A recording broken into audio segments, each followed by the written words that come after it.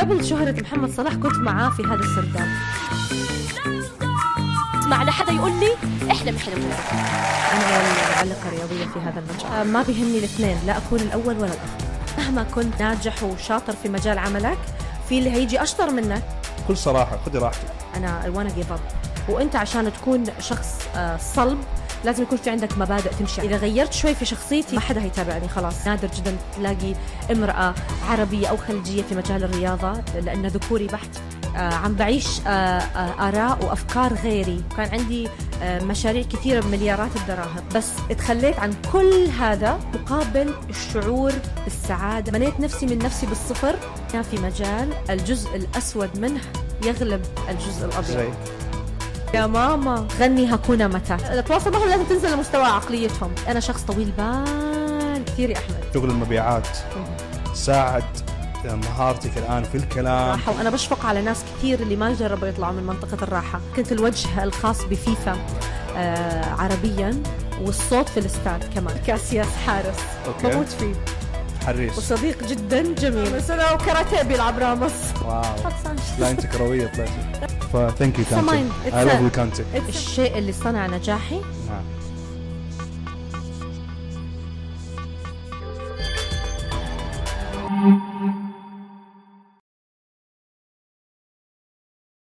كله اوكي؟ اهلا وسهلا سوسن ومنورتنا. اهلا وسهلا فيك احمد. اهلا فيكي. كيف دبي معك؟ اتجنن. كيف الصيف؟ حر موت. حر موت صح؟ حر موت. رطوبة. باربيكيو. باربيكيو. فاول شيء اشكرك على حضورك في الاستديو. منورينا. منورة اكيد فيك وفي طاقم العمل اللي ورا الكاميرا كمان. شكرا لك شكرا لك. فحابين نتعرف اكثر عنك. childhood، الطفولة، أكثر عن سوسن.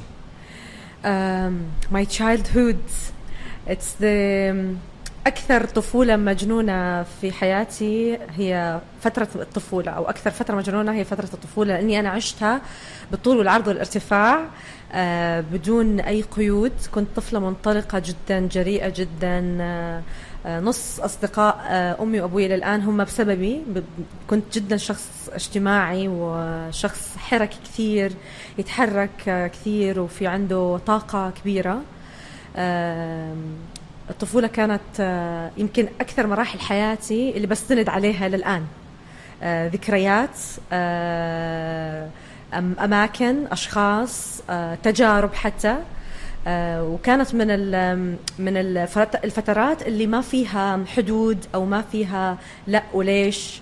أهلي كانوا منطلقين فيني، الحفيدة الأولى للأسرة والبنت الوحيدة في الأسرة كاملة، فكنت منطلقة.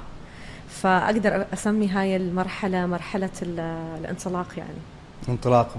طبعا الشخص لما يكون طفل، لما الطفل لما في بداية مشيه، لما بيمشي أو بدأ يحبي ويبدأ يمشي يوقع، يحمسوه تاني، ففي براءة. في حاجة نسيت أبدأ فيها البودكاست صراحة. أوكي. اللي هي يا عيوني يا عيوني. هلو يا عيوني. كيف جات يا عيوني؟ لأن دائما بشوف الستوري بسمع يا عيوني بتجيني طاقة حلوة. صحيح. بداية السوشيال ميديا، أول ما انطلقنا بعالم السوشيال ميديا 2014 في انستغرام، وأول بداية ما كان معروف شوية عالم المواقع التواصل الاجتماعي.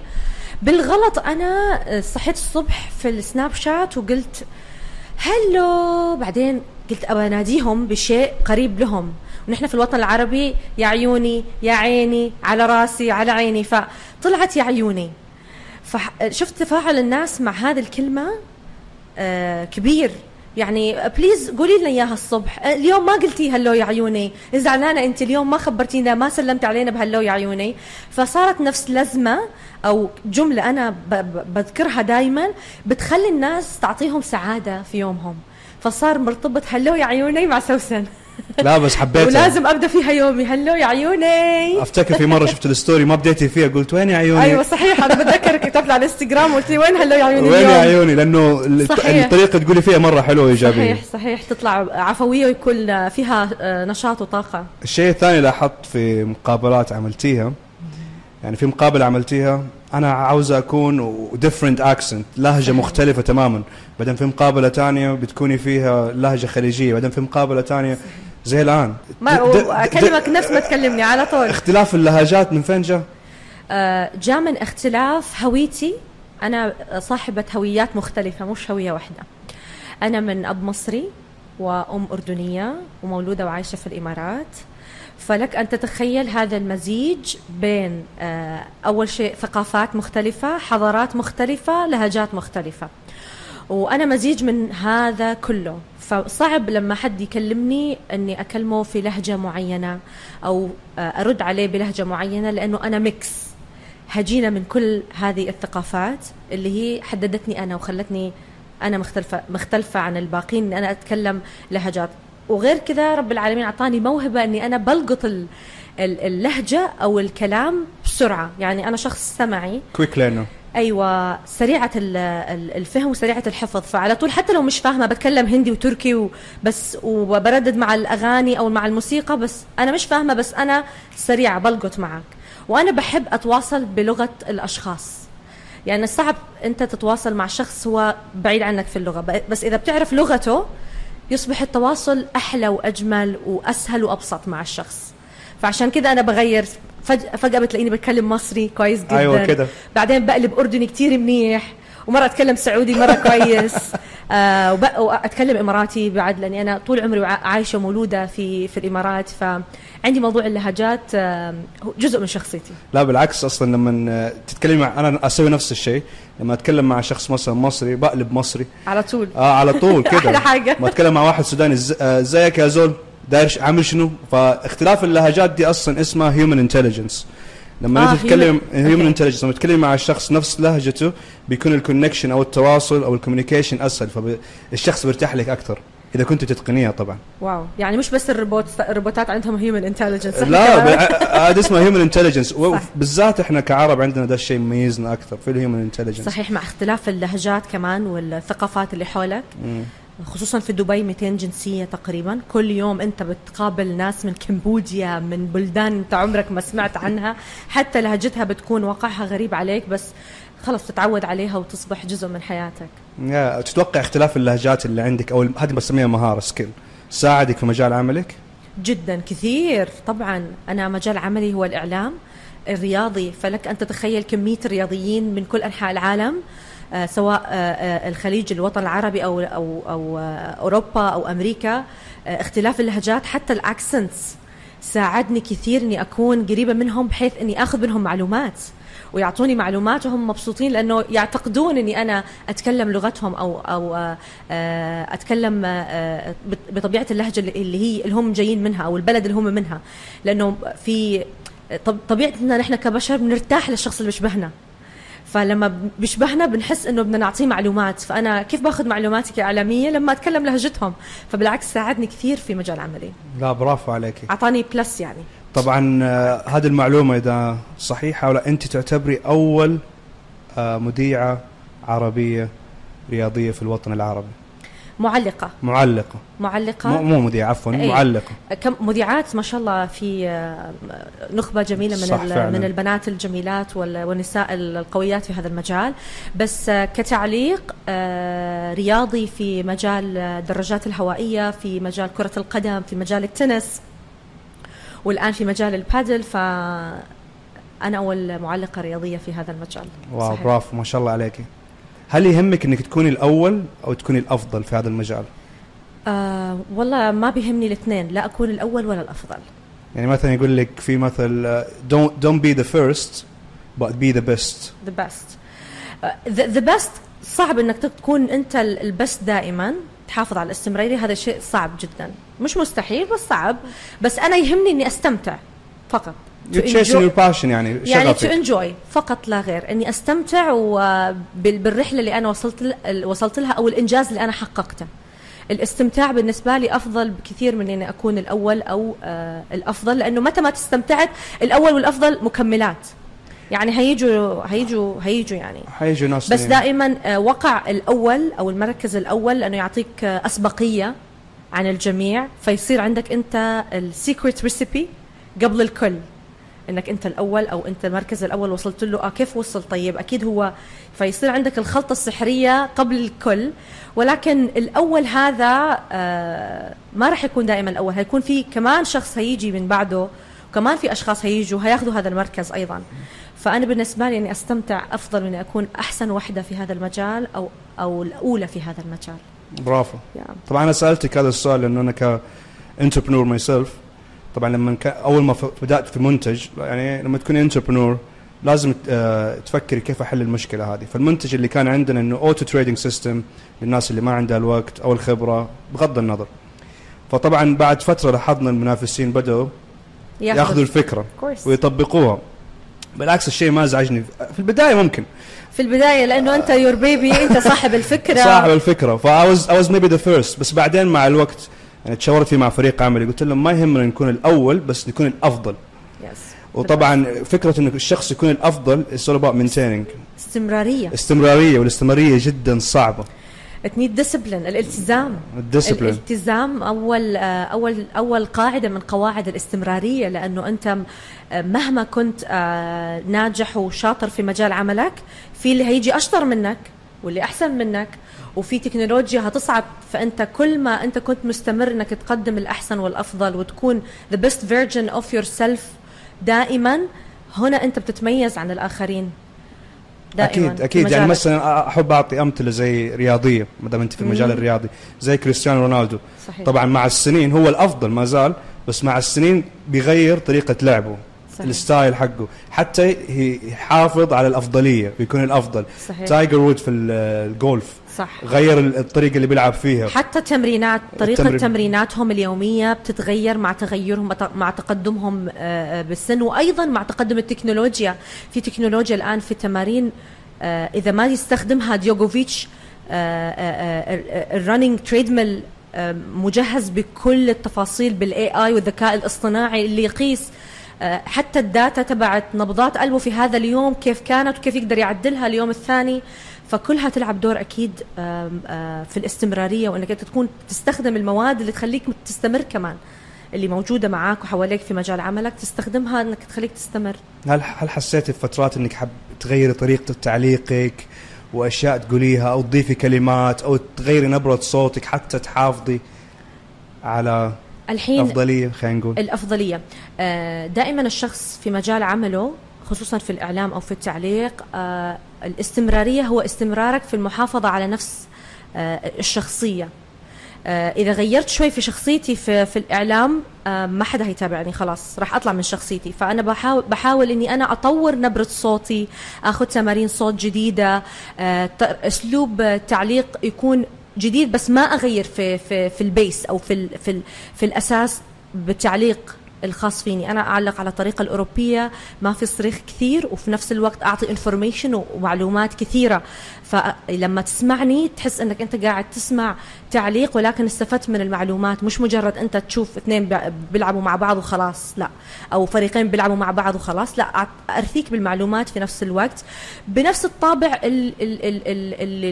العرب بيحبوه أو المجتمع العربي بيحبه. كمان بحاول أني أغير بأساليب الطرح، اسلوبي لما انا القي المعلومه كيف يكون، طريقه الالقاء. بحاول اني دائما اخذ كورسز بتدعم اللغه او الادوات اللغويه اللي انا بستخدمها في اثناء التعليق على اي مباراه او على اي سباق. اذا كان في شيء جديد في الرياضة نفسها، أحيانا في قوانين جديدة تنزل جديد، فبحاول أنا أدبت ماي سيلف على طول إني أتأقلم مع هذه القوانين وأرثي فيها دائما التعليق الخاص فيني. بس أنا جدا بحب أحافظ على الهوية الإعلامية الخاصة فيني تظل مستمرة نفس ما أنا بدون تغيير. يعني دائما مذيعين ومقدمين CNN أو الفوكس نيوز بتلاقيهم نفس القصة الشعر، نفس الميك اب، نفس الشكل لمدى سنوات، فبتحس انك ترتبط معهم اكثر لما يكونوا بهذه الطريقه. اذا غيروا كل يوم طريقه لبسهم، طريقه كلامهم شوي، في الاعلام ما تنطبق المقوله اللي تقول لك لازم تغير في ادواتك باستمرار. احيانا لازم تحافظ على هذه الادوات فتره طويله عشان الناس تحفظ هويتك وتكون معك، تعرفك يعني تتميز فيها في النهاية. لا بالضبط، لأنه كمان الآن مع السوشيال ميديا صحيح. فيكون عندك جمهور، الجمهور بيتابعك. صحيح. فلازم الشخص يحافظ على شخصيته ويكون نفسه بي يور سيلف، لانه بعد فتره الشخص بيتابعك 6 شهور سنه سنتين صحيح. راح تبان حقيقه الشخص. صحيح. بس حاب ارجع لكلمه ذكرتيها انه في التعليق العربي في صريخ. اي فانا اتذكر لما بديت اعيش في اوروبا اضطريت اني اسمع تعليق اجنبي. أكيد. في البدايه افتقدت التعليق العربي الصريح الحماس. في البدايه كنت يعني لما اشوف التعليق الاجنبي والانجليزي باردين شويه، بس بعد فتره اتاقلمت له، اي ادابتد، ولاحظت فيه انه في معلومات كبيره. انا جالس اتابع مباراه في نفس الوقت جالس اتعلم. صحيح. لما رجعت اسمع التعليق العربي في معلومات ما لها شغل، يعني المعلق بيتكلم اليوم درجه الحراره في دبي 46 الرطوبه المعلق الاجنبي مستحيل يسوي كذا. صحيح، بس هو يختلف كمان حسب طبيعه كل ثقافه في النهايه في التعليق، وكيف في ناس ما تحب الا الصريخ، في ناس خلص هي ارتبطت بهذا المعلق لانه يصرخ، لانه يقول اشعار، لانه يقول شعر في المباراه، او لانه يقول يعلق بطريقه معينه. فحسب انت شو تعودت عليه او شو انت تحب من المعلقين. في النهايه ساحه التعليق مليئه بمعلقين اللي كل شخص عنده شخصيته الخاصه فيه في التعليق، يعني كل معلق عنده شخصيته الخاصه، فتلاقي ناس تحب هذا الستايل الصريخ نحن نقول عليه الأوفرة أو الأوفر في الرياكشن، وفي ناس هادية تحب إنها تستمتع بالمباراة أو تستمتع بالرياضة اللي تشوفها وتاخذ معلومات وتروح البيت وهي مبسوطة. فحسب كل شخص كيف يشوف التعليق من وجهة نظره يعني. لا برافو عليك إن كونك أول معلقة عربية، فأتوقع إنك أنت الآن إنوي فتحت الطريق للسيدات صحيح. والبنات العربيات إنه يتخذوا هذا المجال لو حبوا. صحيح. والفترة الماضية دربت كثير من البنات من دولة الإمارات العربية المتحدة، إماراتيات، وأيضا من كثير من مختلف الجنسيات، دربتهم أنهم يكونوا معلقات داخليات في استادات مختلفة في الإمارات، والحمد لله هم سلكوا طريقهم الحين وعلى قواعد سليمة. يعني قبل 3 سنوات كانت كل المباريات بتعليقي، الآن عندنا ما شاء الله 4 إلى 5 سيدات في مجال التعليق الحمد لله، يساعدوني وأساعدهم في هذا المجال رغم شح البنات في هذا المجال كثير قليل، نادر جدا تلاقي امرأة عربية أو خليجية في مجال الرياضة لأنه ذكوري بحت. فأنا سعيدة وفخورة فيهم، ويعني بالعكس أشوفهم إن شاء الله من نجاح لنجاح وياخذوا الخطة من بعدي، ليش لا يعني. برافو عليك. طبعا في مسؤولية إنك أنت تكوني الأولى صحيح في هذا المجال، فعندك you have to lead by example، تقودي بالمثال. السؤال اللي وتشارك معلوماتك، ما تخليها يعني أنا ما مخبية معلوماتي للأبد، لا لازم تشاركها. بالضبط، sharing is caring. إنه في ناس أو ما حب ليش أنت يحبوا يكونوا بس هم ينفردوا في هذا المجال، لكن بالعكس يتفردوا فيه. شارك المعلومات، في الأخير اللي تعطيه للناس راح يرجع لك بطريقة وما. وفي الأخير أنت هذه القمة تسعى للجميع، يعني ما تفكر أن القمة فقط لك وحدك، فقط القمة تسعى للجميع دائما. إذا كنت أنت متميز أنا بشوفها واجب عليك أنك تخلي أشخاص غيرك كمان يتميزوا، تعطيهم المفاتيح والعلم اللي عندك، لأنه العلم اللي عندك مش باقي لك أنت في النهاية، يعني لازم spread the word. برافو. لازم ما حد ياخذ زمن وزمن غيره. لا لازم تشارك المعلومة. أمس كنت جالس أشوف The Last Dance لمايكل جوردن، يمكن ثاني مرة بشوفه. بحب أتابع هذه الأشياء عشان أحفز نفسي وأكون في المايند سيت طبيعي. ففي حلقة كان فيها أول مباراة بيلعب فيها مع كوبي براينت. طبعا كوبي كان شخصية عظيمة والناس بدأوا يقارنوه بمايكل، فكوبي كان بيسأل مايكل، كان في بينهم منافسة كأول مباراة، ومايكل صحيح. إنه مين هذا الصغير، بس برضه في نفس الوقت مايكل كان بيعلمه، بيعطيه المعلومات، ما حس إنه بيشارك، لأنه خلاص أنا عندي تاريخي الناس راح تذكرني فيه، مو غلط إني أشارك. صحيح. وغير الحلو في المشاركة أنه لما تشوف هذا الشخص اللي أخذ منك المعلومة أخذها بطريقته الخاصة وبعدين طورها وأصبح ما هو عليه الآن، نفذها، وقد يكاد يكون أنجح منك كمان في طريقة التنفيذ. فبالعكس تكون فخور بنفسك أولا، ثانيا تشوف نتائج مشاركتك لعلمك مع الآخرين. برافو. وحاب أسألك كيف خشيتي لهذا المجال؟ هل هو كان شغف منذ الطفولة أو مع الوقت اكتشفتي هذه الموهبة وهذا الشغف إنك حابة تمارسي هذا المجال التعليق؟ أنا من الطفولة بحب الرياضة، من أسرة رياضية بحتة. أبوي كان لاعب سابق في نادي الزمالك، إخواتي بيلعبوا في نادي العين. أنا نفسي دخلت عالم رياضات كثيرة، الجمناستيك، الجمباز، الخيل، كرة السلة، كرة القدم، التنس. كان عندي شغف لعالم الرياضة تحديدا، بس ما كان أتوقع في يوم من الأيام أني أنا ممكن أصير مذيعة في مقدمة برامج رياضية أو معلقة رياضية. أبدا ما كان في بالي هذا الموضوع نهائيا. ولما جاء في محض الصدفة، أنا كنت بدي أطلع إعلامية، يعني بدي أوقف أمام الكاميرا وأتواصل مع الناس بالميكروفون ويكون سلاحي، بس ما كان في بالي أني أكون في مجال الرياضة. أمي وأبوي ما خلوني أكمل دراستي في مجال الإعلام، بحكم أني أنا بنتهم الوحيدة، ودائما الصورة العامة عن مجال الشهرة أو الإعلام أو الكاميرا أو الناس أنه هذا مجال فيه ضغط عالي، أنت بنتنا الوحيدة وبدنا إياكي في قالب معين، مهندسة، دكتورة، محامية، ولا أي مجال، لأنه أنا كنت متخصصة في مجال علمي من 10 على الدولة، كان نسبتي 97.9. فشايفين أنه أنا دكتورتهم اللي جاي، جراحتهم اللي جاي، مهندستهم اللي جاي. ولكن أنا أبدا ما كان في بالي، لأنه أنا كل كياني كان مع الفن والإعلام والتاريخ والثقافة والليتشر والأدب والشعر، وكنت جدا أعشق هذا العالم. درست شيء ما أحبه عشانهم، اشتغلت في شيء ما أحبه عشانهم. بعدين وصلت لمرحلة قلت أنا شو قاعدة أسوي؟ أنا قاعدة أعيش حلمهم مش حلمي أنا، أو الشيء اللي هم بدهم إياه مش أنا الشيء اللي أنا طول عمري فكرت إني أصير له. فعلا لما أخذت القرار بالاستقالة أخذته عن طريق محض الصدفة. مخرج WWE في فوكس انترناشونال شانلز شافني بعمل بانشي جامبينج، اللي هي القفزة الحرة، في دبي في 2014. فقال سكاي دايفنج.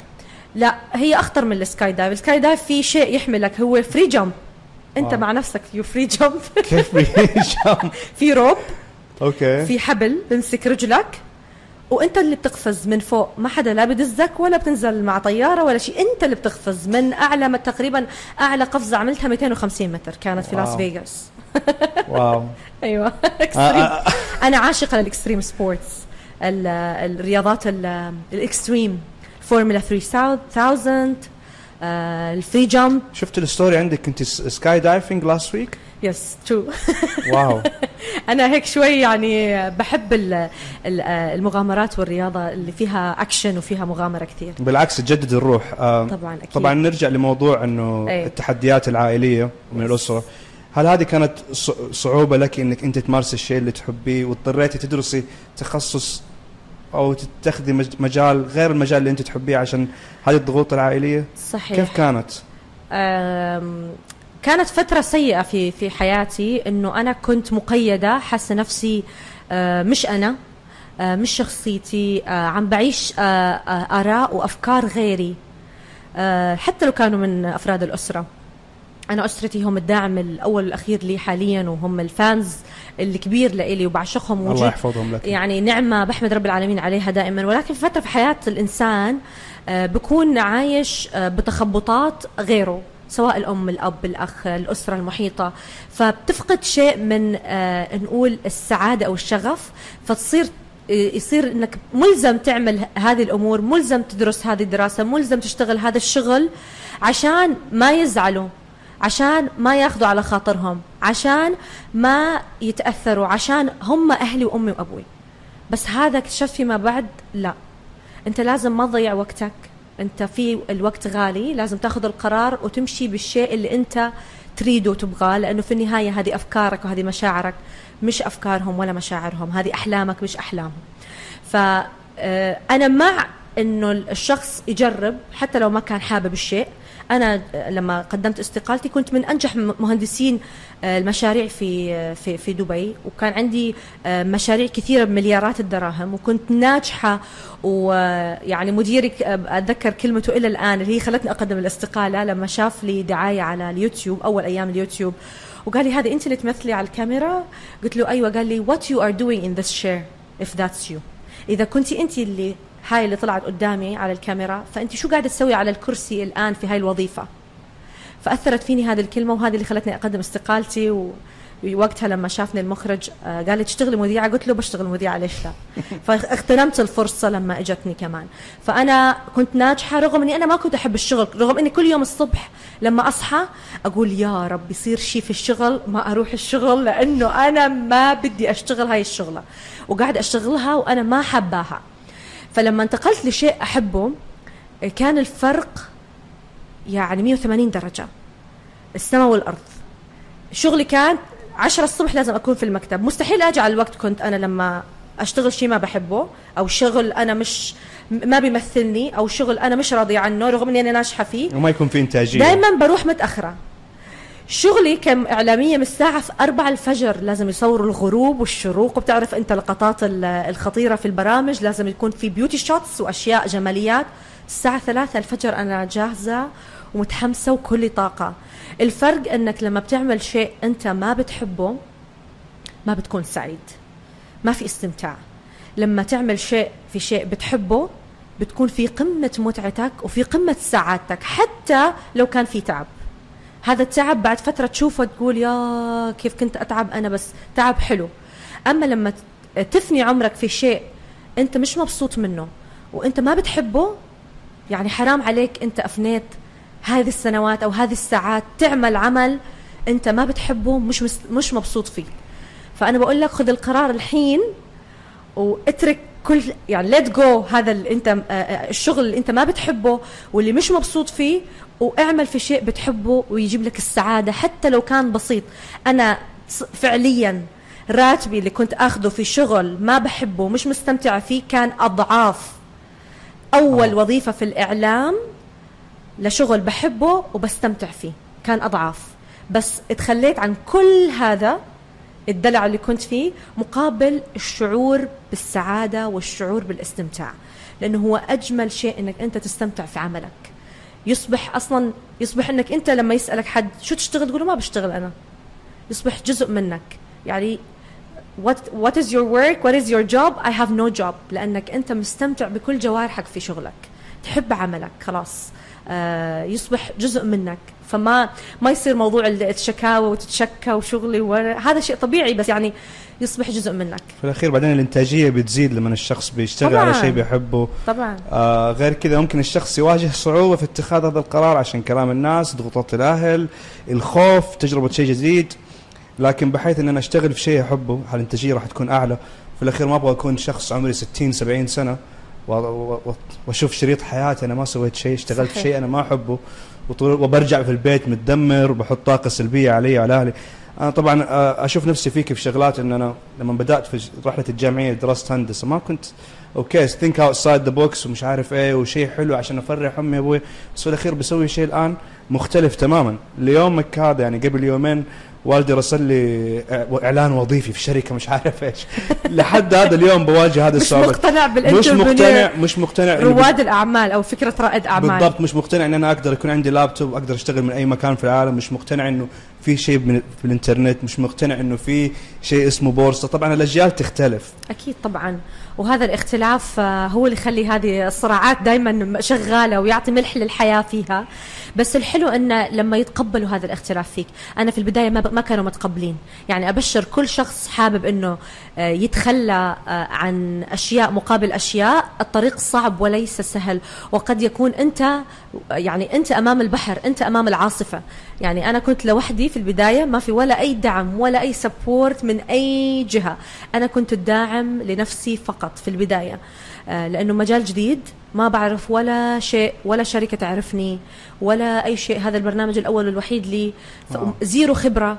فمين هي فبنيت نفسي من نفسي بالصفر، وما في كان حد مساعد لي. ولكن لما نجحت كل الاشخاص بدات بالظهور، بدات تدعم وينكم انتم؟ ما في حد. لا، فالشخص اللي حابب يسوي شيء يستمتع فيه ويكون سعيد فيه لازم يكون داعم لنفسه او يبحث في نفسه عن هذا الشيء، لانه ما في حدا راح يقدم له اياه. هل تتوقع السبب الاساسي في نجاحك والشخص اللي انت الان عليه انك تثبت يعني prove people wrong، تثبتي نفسك للناس اللي شككوا فيكي ومنهم اهلك؟ اكيد طبعا.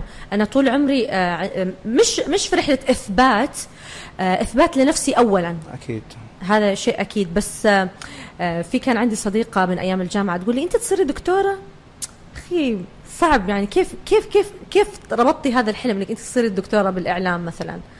اليوم انا دكتوره بالاعلام لانه I prove them wrong، انه انا قادره حتى لو شككوا فيكم هؤلاء الاشخاص، مديرك، اخوك، زوجتك، حتى من مكان قريب او بعيد شكك فيك، انت في النهايه الدافع لازم تاخده من نفسك، تثبت لنفسك الاول انك انت قادر على هذا الشيء، بعدين تثبت للاخرين انه شوفوا انا حققت الانجاز، وصلت للي انا ابغاه، للي انا اريده. فانت في تحدي مع نفسك اولا دائما، يعني تبحث عن ما تريد داخلك في الاول. اكيد، لان اكثر الناس اللي قابلتهم ناجحين في مجال عملهم كان الدافع الاساسي والاول لهم شكوك الاخرين فيهم، والعائله، الاصدقاء كما ذكرتي. صحيح. فهذا اعطاهم حافز وداعم اكبر انهم ينجحوا في هذا الشيء. انه ما راح تنجح، اصلا مين راح يوظفك اصلا، مين، يعني دائما التشكيك والتقليل هذا موجود، لانه هم مش شايفين الفيجن، ما شايفين انت كيف شايف نفسك بعد 5 سنوات 10 سنوات، ما شايفين قدراتك اللي انت قادر عليها، ما حاسين انك انت ممكن توصل. الشخص الوحيد اللي حاسس انه ممكن يوصل هو انت. بالضبط. الشخص الوحيد اللي عارف هدفه هو انت، لا امك ولا ابوك ولا اخوك عارف انت شو في هون وشو في هون، يعني شو في بمخك شو في قلبك، والمحرك الاساسي لك هو انت. فهذا الشيء ما حدا بيحس فيه غير الشخص نفسه، فصعب انك تترجمه للناس او بتراويه بفعلك لما توصل للهدف، لما تنجح. لكل الناس اللي حابة تتداول او حابة تتعلم عن الاسواق المالية، طبعا شركة تحسين عملت كورس او مدرسة تعليمية تشرح لكم كل شيء من الف الى ياء، والشيء مدقق ومفصل بالملي. فاذا حاب تستفيد من هذه المدرسة التعليمية وتحصل على نسختك الاولى للمراحل الدراسية، استخدم كود الخصم، راح تحصل على 10% بخلال مشاهدتك لهذا البودكاست. كورس صراحة لو تلف العالم كله ما راح تحصله. أول شيء كمية المعلومات الهائلة الموجودة فيه، الشيء الثاني القيمة المالية المعقولة، الشيء الأهم إنه فعلا محتوى تعليمي ممتع. يعني أنت بتقرأ تتعلم، أنت بتقرأ حاب تشوف إيش الدرس اللي بعده أو الدرس اللي بعده أو الدرس اللي بعده، لأن المعلومات جدا مفيدة. غير إنها مفيدة، طريقة الشرح جدا ممتعة ومثيرة للاهتمام. شوف اللينك في البايو او في الكابشن، وايضا الديسكاونت كود. بالتوفيق للجميع. انه انا نجحت فعلا، لانه ربي سبحانه الله احيانا بيعطينا الهامات طبعا، وما بتلوم الناس على عدم رؤيه هذا الالهام والحلم اللي في داخلنا. طبعا السؤال اللي حاب اسالك اياه، هل هذه الاندستري يعني كيف بالعربي corrupted in a way؟ فيها فساد الاعلام؟ فساد اعلام. كل صراحه، خذي راحتك. طبيعي، كل مجال في جزء للأسف أسود. أنا في مجال الجزء الأسود منه يغلب الجزء الأبيض زي. يعني أنا في مجال الكاميرا والناس والشهرة، أنا في مجال معلومات، أنا في مجال اللي يسبق بالمعلومة ياخذ السبوت وياخذ الشو، فسواده أكثر من بياضه مجال الإعلام تحديدا. يعني منافسة غير صحية؟ المنافسة غير صحية خصوصا في مجال الرياضة، لأنه ذكوري بحت، والرجل بالنسبة لي أشد صعوبة وغيرة من المرأة للمرأة. واو.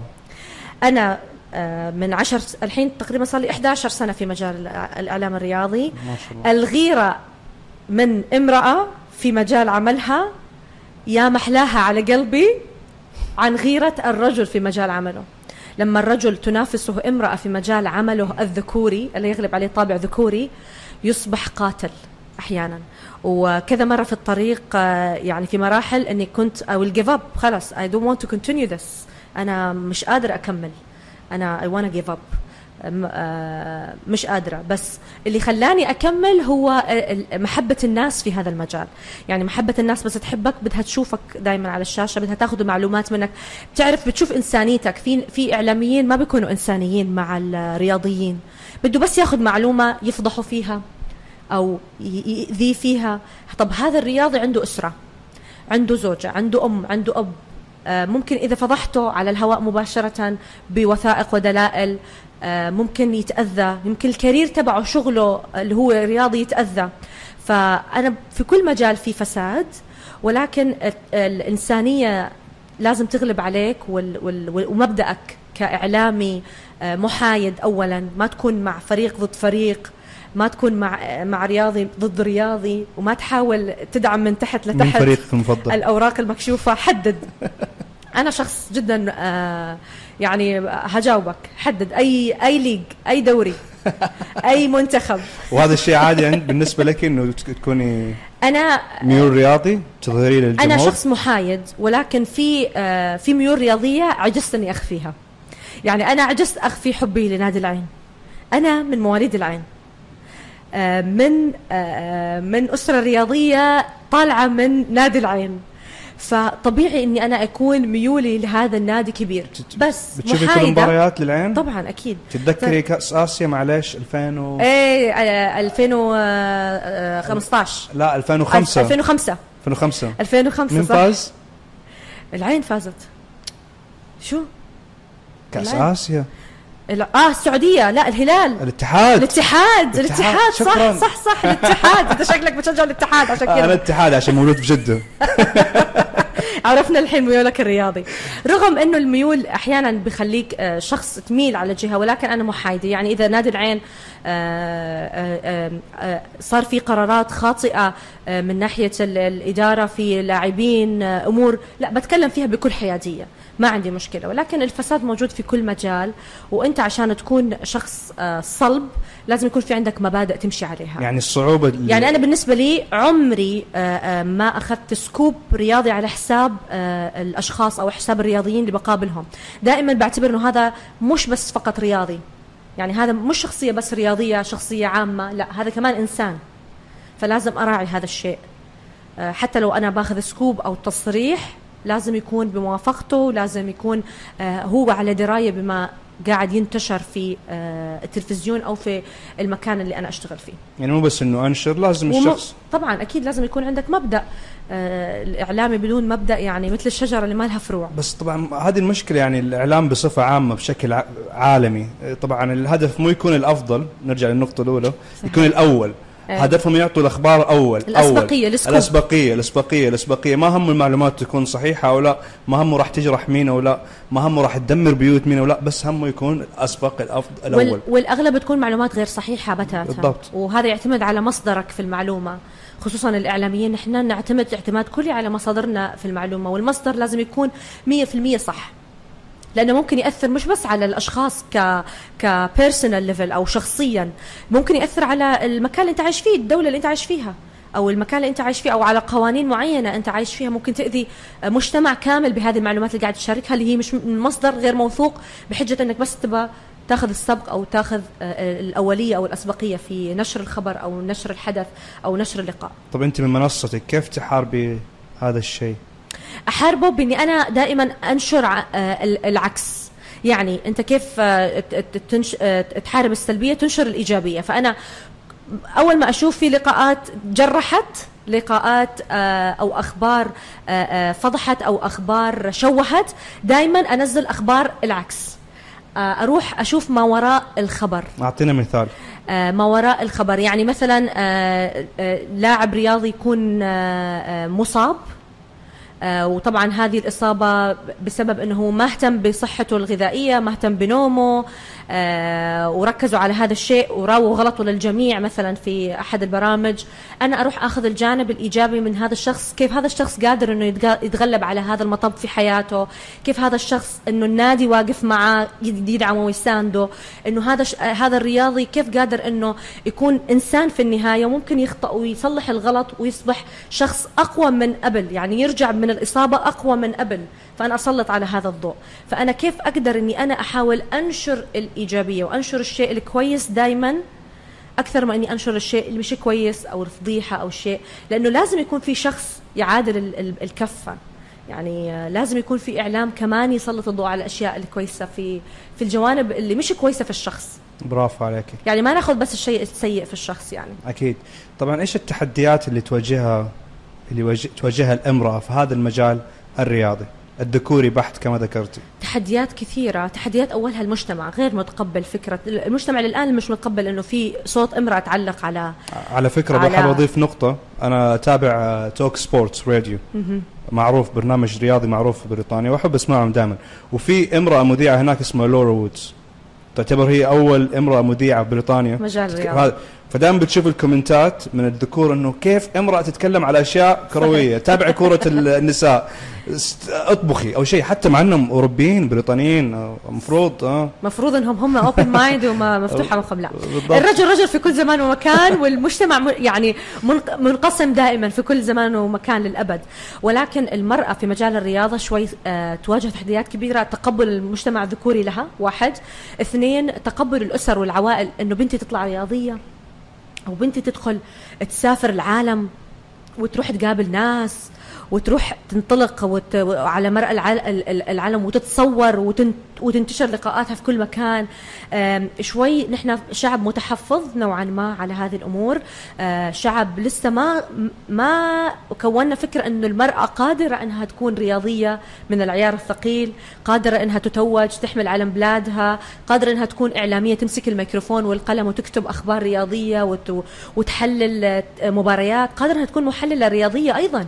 أنا أعرف محللات رياضيات الآن بيحللوا على اليوتيوب رائعات يعني أستمتع أكثر ما أنا أشوف رجل قاعد بيحلل المباراة، لأنه بتحس إنه هم ضايفين تاتش نسائي جميل لهذا الموضوع أو لهذه الرياضة. شايف إنه في تحديات صعبة من حيث حتى في تحديات حتى على مستوى الجوائز. الجائزة للمرأة في عالم الرياضة أقل من الجائزة للرجل، يعني حتى على مستوى الجوائز، يعني يكون الجوائز لمسابقة الرجال أكثر من مسابقة السيدات. مثلا في التنس على سبيل المثال، التنس، كرة القدم، كل الرياضات الجائزة ما فيش كواليتي، ما فيش معادلة. الجوائز دائما للرجل أكبر من الجائزة، مع إنه نفس الرياضة. طيب هم نفس التعب تعبوا، صح، نفس الرياضة. نفس الرياضة. يعني مثلا حتى رياضة المرأة كرة القدم الرجال بياخذوا أكثر من النساء. ففي تحديات كثيرة، ولكن أنا أشوف هذه التحديات إن شاء الله مع الوقت رح يتقبلوا، مع الوقت رح يشوفوا أنه لا، المرأة قادرة أنها تكون موجودة في هذا المجال وقادرة تنافس الرجل أيضا وتكون أفضل منا في هذا المجال. ولكن أنا من وجهة نظري هو بس لو نتخلى عن فكرة من أفضل، الرجل أو المرأة، بس لو نتخلى عن هالفكرة كان بتلاقي الرجل والمرأة أصحاب طول الوقت. أما فكرة أنه الرجل أفضل منها في مجال الرياضة، أو فكرة أنه الرجل أو هذا المجال ذكوري لأنه الرجال فيه أبدعوا، هذه شوي لازم نتخلى عنها عشان شوي نخفف التحديات علينا نحن كسيدات في هذا المجال. لا بالضبط. وبعدين على فكرة في نساء كثير مثلا في سكاي سبورتس بيحللوا أفضل دوري في العالم، صحيح، الدوري الإنجليزي، بريمير ليج، وبتشوف المعلومات اللي أنا لما بتابعهم بستفيد. مرات بيجي رجل بيتكلم يعني معلومات جدا ما هي دقيقة أو صائبة، بعكس المرأة اللي بتتحلل المباراة بتعطيني معلومات أنا بستفيد منها. وبالعكس أنا ما بارى إنه لا أنت مرأة لا مالك في هذا المجال، أنت رجل لازم تكون في هذا المجال. لا بالعكس، لازم يتقبل الاختلاف. مين اللي راح يعطيني الإند برودكت ومين راح يعطيني المنتج الأفضل أسمعه في الأخير. صحيح. حاب أسألك سؤال. طبعا أنا سويت محقق كونان قبل مستضيف لازم. في لينكدين شفتك إنك أنت كنت تشتغلي في السيلز، صح، قبل ما خشيتي هذا المجال. أنا ما في مجال ما اشتغلت فيه، تخيل. يعني ما في مجال ما اشتغلت فيه. هل تتوقع السيلز سكيلز وشغل المبيعات ساعد مهارتك الآن في الكلام، في التعليق، في الإعلام؟ طبعا، لأنه أولا ساعدني إني أنا أسوي ماركتينج لنفسي، تسويق لنفسي، وأبيع مهاراتي للآخرين. ما في غلط انك انت تسيل يور سيلف، بالضبط، تبيع نفسك. اول شيء ما في، لو رجعنا بالزمن لورا ما في شغل ما اشتغلته. انا كنت متخبطه لاني مش عارفه شغفي وين، ولا عارفه انا شو بدي، فما في. بالقطاع الحكومي اشتغلت، بالسيمي جوفرمنت اشتغلت، بالقطاع الخاص اشتغلت، بالستارت اب اشتغلت. وهذا ساعدني كثير على بناء مهارات ما كنت عارفه قيمتها الا لما دخلت في مجال بحبه زي الاعلام. فمهنة السيلز أو السيلزمان أو السيلز بيرسون، رجل أو امرأة المبيعات، هذه مهارة لازم تكون موجودة في كل شخص حابب يدخل ريادة الأعمال أو حابب يدخل مجال الإعلام. لأنه إذا كنت شخص منطوي على نفسك، مش قادر تتكلم كلمتين على بعض، مش قادر توصل المعلومة بأسهل طريقة للطرف الآخر، فأنت ما رح تكون قدرت توصل بمعلوماتك أو بالمنتج تبعك أو بشخصيتك أو شو مكان اللي أنت تبى تبيعه لأي شخص. فإجباري عشان تدخل هذه يكون عندك مهارة رجل مبيعات. ورجل مبيعات هو مش بس قاعد يبيع كلام انه بس يلا والله هذه الكوبايه لازم تشتريها او انت، لا، هو قاعد يعطيك قيمه، انت قاعد يفتح عينك على شيء انت ما كنت عارفه، ممكن يكون في منه فرصه opportunity، فرصه تاخذ هذا الشيء من هذا السيلزمان. وكل ما كانت مهاراتك عاليه في التواصل، سواء المقروء او المسموع او المكتوب، يعني سواء انك تعرف تتكلم او تعرف تكتب، كل ما كان هذه المهارة فيها قيمة عالية، كل ما بعت أكثر يعني، وكل ما كان عندك أنت credibility إنه كلامك هذا طلع صحيح عن هذا الشيء اللي أنت قاعد تبيعه. فأنا بالنسبة لي مهنة المبيعات، كنت سيلز سوبرفايزر في بنك من البنوك،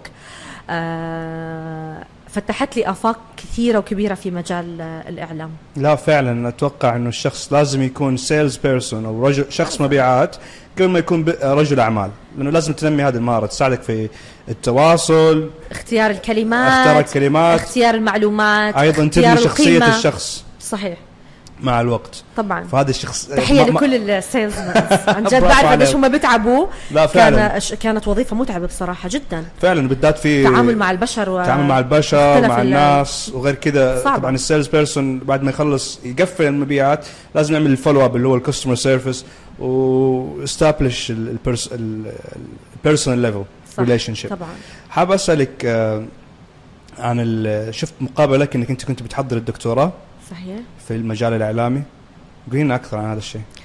أوكي، سجلت دكتوراه في 2017. ودكتوراه في أي في الإعلام الرياضي. أنا رسالة الدكتوراه الخاصة فيني هي الإعلام الرياضي في زمن الكورونا وتأثير الذكاء الاصطناعي في زمن الفيروسات. نحن سجلت في 2017 قبل الأزمة بكثير، ولا درست ولا شيء ولا قريت ولا شيء ولا كتبت حرف.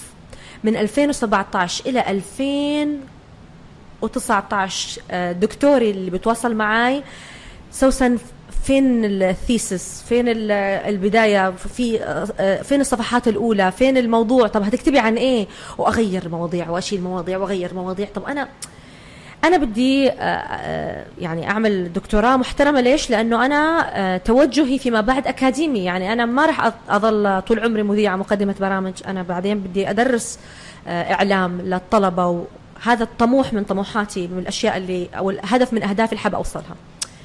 فلازم أعمل رسالة دكتوراه. كسولة كنت جدا كسولة. تخيل من 2017 جد أزمة كورونا والإعلام الرياضي صار فيه بوز. لا شو بوز؟ ستوب. محطات سكرت، لعيبة ورياضيين خسروا بالمليارات، أندية خسرت بالمليارات. إلى الآن قاعدين يعانون الأندية الرياضية والإعلام الرياضي، إلى الآن يعاني بأزمة كورونا. الإعلام الرياضيين كنا قعدنا في البيت، ما في شغل، شو خلص في فيروس والرياضة هي عبارة عن ناس، جماهير، اكتظاظ وكونتاكت، ومعظم الرياضات جماعية، والرياضات الفردية أصلا يعني ما، فصار في جمود. فأنا تحولت من مذيعة رياضية إلى مذيعة إخبارية في مجال الأخبار، ورحت انطلقت في الفيلد، الكورونا والدكاترة ولقاءات مع الناس والمرضى وهاي الأمور وتحليل وين الرياضة بالموضوع؟ ما في رياضة. طب والحل يعني كيف يعني؟ فأنا فكرت، أخذت يعني وقفة مع نفسي وقلت لا لا لا لا لا ستوب، في مشكلة هون. وهذه هي اللي فتحت لي أفاق لدكتوراه، لأنه الدكتوراه هي أنت تبحث في مشكلة وتلاقي لها حل. فقلت لازم رسالتي تكون عن الإعلام الرياضي في زمن كورونا إجباري. فكورونا كانت للناس، يمكن معظم الناس نقمة خسرتهم كثير، بس أنا كانت لي نعمة، لأنه أنا كملت دراستي الدكتوراه هذه السنة كاملة، قعدت على رسالتي ودرستها من يعني، وحطيت فيها كل المعلومات الخاصة بالإعلام الرياضي في زمن كورونا وتأثير الذكاء الاصطناعي في زمن الفيروسات. صار لازم نفكر بالAI، صار لازم نفكر بتكنولوجيا كيف تقدر تساعدنا فيما بعد لو صار في لا سمح الله ضربة أخرى من فيروس آخر وقف لنا الحال، كيف إحنا رح نكمل ونستمر؟ هل هنقعد في البيت كمان مرة ولا شو اللي هيصير؟ شو الحلول؟ فمن هنا جت فكرة أني أنا خلاص لازم أقعد وأكمل الدكتوراه. وكانت بالنسبة لي كورونا من أجمل فترات أو نقول السنوات، لأنه أنجزت فيها رسالتي. يعني طلعت، يعني يقولوا شو طلعتي بكورونا؟ أنا والله خلصت الدكتوراه في كورونا. الناس كانت محتارة شو تسوي، أنا كنت قاعدة أدرس وأقرأ وأبحث وتخرجت بعدها بسنة، يعني بعد الأزمة ب2021. ألف مبروك. تسلم كلك دوم. طب الرسالة كانت يعني إنه كيف إنه الإعلاميين الرياضيين الإعلام الرياضي كيف يقدر يتخلص من تحديات الفيروسات فيما بعد. يعني لازم يكون إحنا نطور معداتنا. كان في تباعد، كنا نمسك المايك بهاي الطريقة، صح فعلا. لا، صار لازم ندخل معدات جديدة في الإعلام الرياضي، معدات تسمح لنا إنه نحن نقابل الرياضيين عن بعد، معدات تسمح لنا يكون في تواصل أكبر مع الرياضيين مرئيا وباستخدام التكنولوجيا، معدات تسمح للرياضيين إنهم يمارسوا رياضتهم في البيت وتمارينهم في البيت. نفس رياضة الدراجات الهوائية، الحين في سيستم كامل، دراجة في البيت فيها راوتس، طرقات كل الدول، تختار أنت الدولة اللي تبغاها بالتطبيق، وتتسابق مع شخص آخر في دولة ثانية بنفس كأنه أنت في مضمار ند الشبه أو في مضمار القدرة هني في دبي باستخدام الذكاء الاصطناعي. بس الذكاء الاصطناعي. طيب هذه كانت لي رياضة فردية. طب الرياضات الجماعية شو لازم نسوي لها؟ فكل هذه الحلول مطروحة موجودة في رسالتي. فكانت إنه يعني طرحت التحديات وكيف نقدر نتجاوز هذه التحديات. طبعا راح يساعد في تقدم البشرية بشكل مش طبيعي. مثلا نستخدم الآن AI إذا ما كنت تعرفي في أشياء تداولية، تخيل بحيث إنه في أسواق المال، في أسواق المال. ففي AI، أيوة أنا عندي فكرة إنه في AI هو بيشتري وبيبيع لك الأسهم وبيمشي على أوتوميتد سيستم تابع لشركات ناجحة في هذا المجال. بالضبط. ففي AI مثلا يقدر يسمع للأخبار أو النيوز وقت ما تكون أنت نايمة في أمريكا، حصل مؤتمر أو في أوروبا، أنت الآن هنا في دبي، فيقدر يلتقط هذه الأخبار أو الأشياء اللي حاصلة في الأسواق المالية. طبعا أنت الخبير في هذا المجال. طبعا لازم أسألك أنت كيف نقدر نستفيد من هذه. لا بس يعني إنه شيء جدا جبار. يعني مثلا بدل ما أنا أكون 24 ساعة خلف الشاشة بستمع إلى الأخبار المالية والاقتصادية، خلاص في AI بيستمع وبناء على ذلك يسمع وبيحلل وبيعطيك النتائج، بيعطيني النتائج وبيعطيني الانديكيشنز إني أشتري أو أبيع في هذه النقطة. واو. فهو بناء على AI يقدر يستنتج المشاعر والعواطف في الأسواق المالية والتحاليل، وبناء على ذلك أقدر يعطيني انديكيشن. يعني مثلا اليوم ال AI أتوقع أعطانا بيع يورو دولار مثلا بهذا السعر وهذا السعر. فالحمد لله يعني، بس يحتاج دائما إلى تدقيق أفضل. الشيء المميز في ال AI ما عنده العواطف اللي عندها العقل البشري. مثلا العقل البشري او الانسان، اذا انت او اذا احنا الان تعلمنا شطرنج، كيف نلعب شطرنج؟ راح نلعب للقوانين اللي علمونا اياها، انه نحرك الجندي خطوه، الجندي بس يسوي كذا. الاي اي راح يجرب مليون شيء او طريقه عشان نفس الهدف، يوصل للهدف. ولكن المميز في الاي اي اذا فشل في نقطه مستحيل يكرر هذا الخطا، عكس العقل البشري اللي العاطفه تغلبه. في minimize the mistakes في الدرجة ممكن لو تقدم no mistakes. واو. لأنه العقل البشري إحنا كبشر نكرر الأخطاء مرات. صحيح. أو العاطفة تغلبنا، مثلا خسرنا مباراة كورة أو خسرنا في صفقة استثمارية، فالعاطفة تغلبنا، أو حاب أعوض، حاب مش عارف إيش، فننعمي. لكن الاي ما عنده هذه الأشياء، وهذا الشيء اللي يميز الاي. فحلو الكلام على الاي. طبعا سؤالي الثاني، كيف تحافظ على تحفيزك لنفسك؟ هذا أصعب سؤال. إنه الواحد يحافظ كيف يكون محفز وإيجابي دايما، لأنه إحنا نورجي الناس، لازم نورجي الناس إنه إحنا دايما إيجابيين ومحفزين. بس الناس ما بتشوف وراء الكواليس شو قاعد يصير، وكيف نحن عنا ups and downs، وكيف إحنا قد أحيانا نمر بأيام مالنا لا نتكلم ولا نطلع ولا نروح ولا نيجي ولا نعطي ولا نشتغل. أنا من وجهة نظري عشان أفضل متحفزة دايما، واحد لازم اخذ تحفيزي من اسرتي، بروح بشوفهم بالاسبوع دائما بروح باخذ منهم القوة، من امي من ابوي من اخواني، لانه انا شوي بغربة عنهم في دبي، هم في العين وانا في دبي. فاول تحفيز بتحفزه لازم اخلي وقت كبير لاسرتي، استمد منهم الطاقة الحلوة والاوقات الفطور الغداء العشاء معاهم. هذا واحد. اثنين، وهو يعني ماخذ كل حياتي وكل وقتي الرياضة، سبورتس، الحركة. الحياة كلها فيها حركة، فأنت عشان تكسر السلبية وتكسر هذا المود اللي أنت فيه وعدم تحفيزك لازم تتحرك، تكون بشكل مستمر تتحرك. فأنا الرياضة عندي جزء أساسي من يومي، شو ما كان نوع الرياضة، يوغا، بيلاتس، وقفت على الحيط، ركضت، بايسكل، حتى تمارين تنفس. المهم اني انا اتحرك واسوي رياضة، شو ما كانت نوع الرياضة، شيء جزء اساسي انه اكون شخص ايجابي ومتحفز دايما. لانه بدون رياضة انا بحس يمكن ما كنت هذا الشخص اللي انا عليه الان. لا فعلا، لانه انا شخص جدا حساس وبحس بمر بمراحل ممكن تؤدي اني انا ممكن اكتئب، او اني انا مثلا يبطل في عندي انتاجيه او عطاء بناحيه معينه. فالرياضه بتخلي عندك هرمون السعاده يرتفع شوي وبتساعدك. فشغلتين أساسيات، إنك تكون محاوط نفسك بناس بتحبهم وتاخذ منهم الطاقة الجميلة، وتفصل دايما عن البيئة المحيطة أو الشغل أو التفكير الزايد والأوفر ثينكينج. والرياضة أساسي. لا فعلا، يعني نفسي كل شخص يمارس الرياضة ويحبها وتكون جزء من يومه. أتمنى لأنه أتوقع هذا الشيء اللي ينقص العالم العربي بصفة عامة، ما في الثقافة الكافية في الرياضة. بس الآن بدأت أيضا الحكومات تساعد في الخليج طبعا أكيد. بالمواشي الموجودة والأشياء موجودة. موجودة في مدينة يعني فيها تراكس للدراجات الهوائية، تراكس للركض، عندك أكثر من 370 حدث رياضي بيصير فيها بخلال موسم واحد. فدبي والإمارات تحديدا من أكثر المدن حركة على مستوى العالم يعني، وهذا الشيء يعطي حافز لكل شخص عايش على أرضها يعني. فعلا. برجع نقطة التحفيز. طبعا بالنسبة لي شخصيا أنا إني أرى نظرة أمي، ابتسامة أمي، عيونها لما تكون هي فخورة فيني، هذا يعطيني كل الحافز لتقديم أفضل ما لدي كل يوم. طبعا ما أتواصل معهم مرات لأن أنا متغرب لي يمكن 12 سنة، فخلال 12 سنة ما بكون بشوفهم كثير يعني. أتذكر مرة 5 سنوات شفتهم مرة واحدة فقط. واو. فكانت جدا صعبة. فمرات أنا بتكلم معاهم بالتليفون تعطيني الطاقة. يجب مرات عيني بالدم علت شعوريا لأنه I missed them.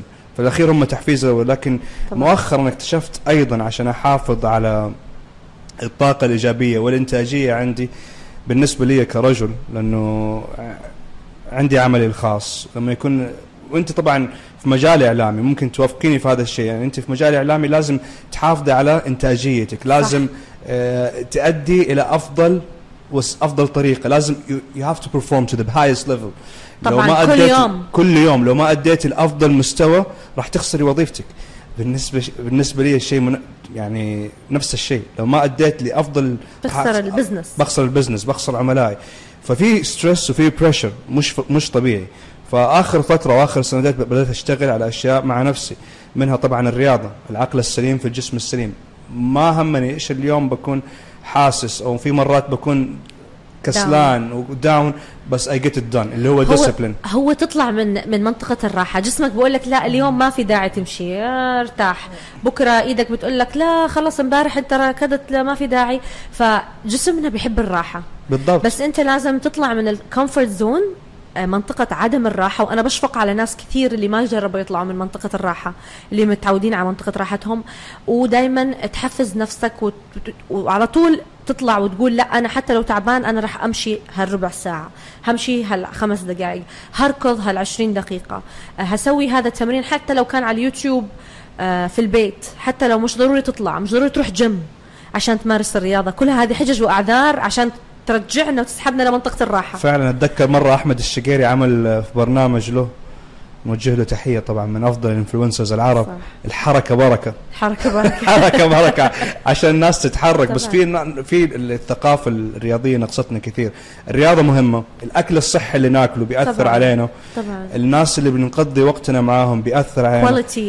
quality of people جودة الناس اللي حوالينا. إذا أنت تكوني مع 4 أشخاص سلبيين راح تكون الشخص الخامس، مع 4 أشخاص أذكياء راح تكون الشخص الخامس.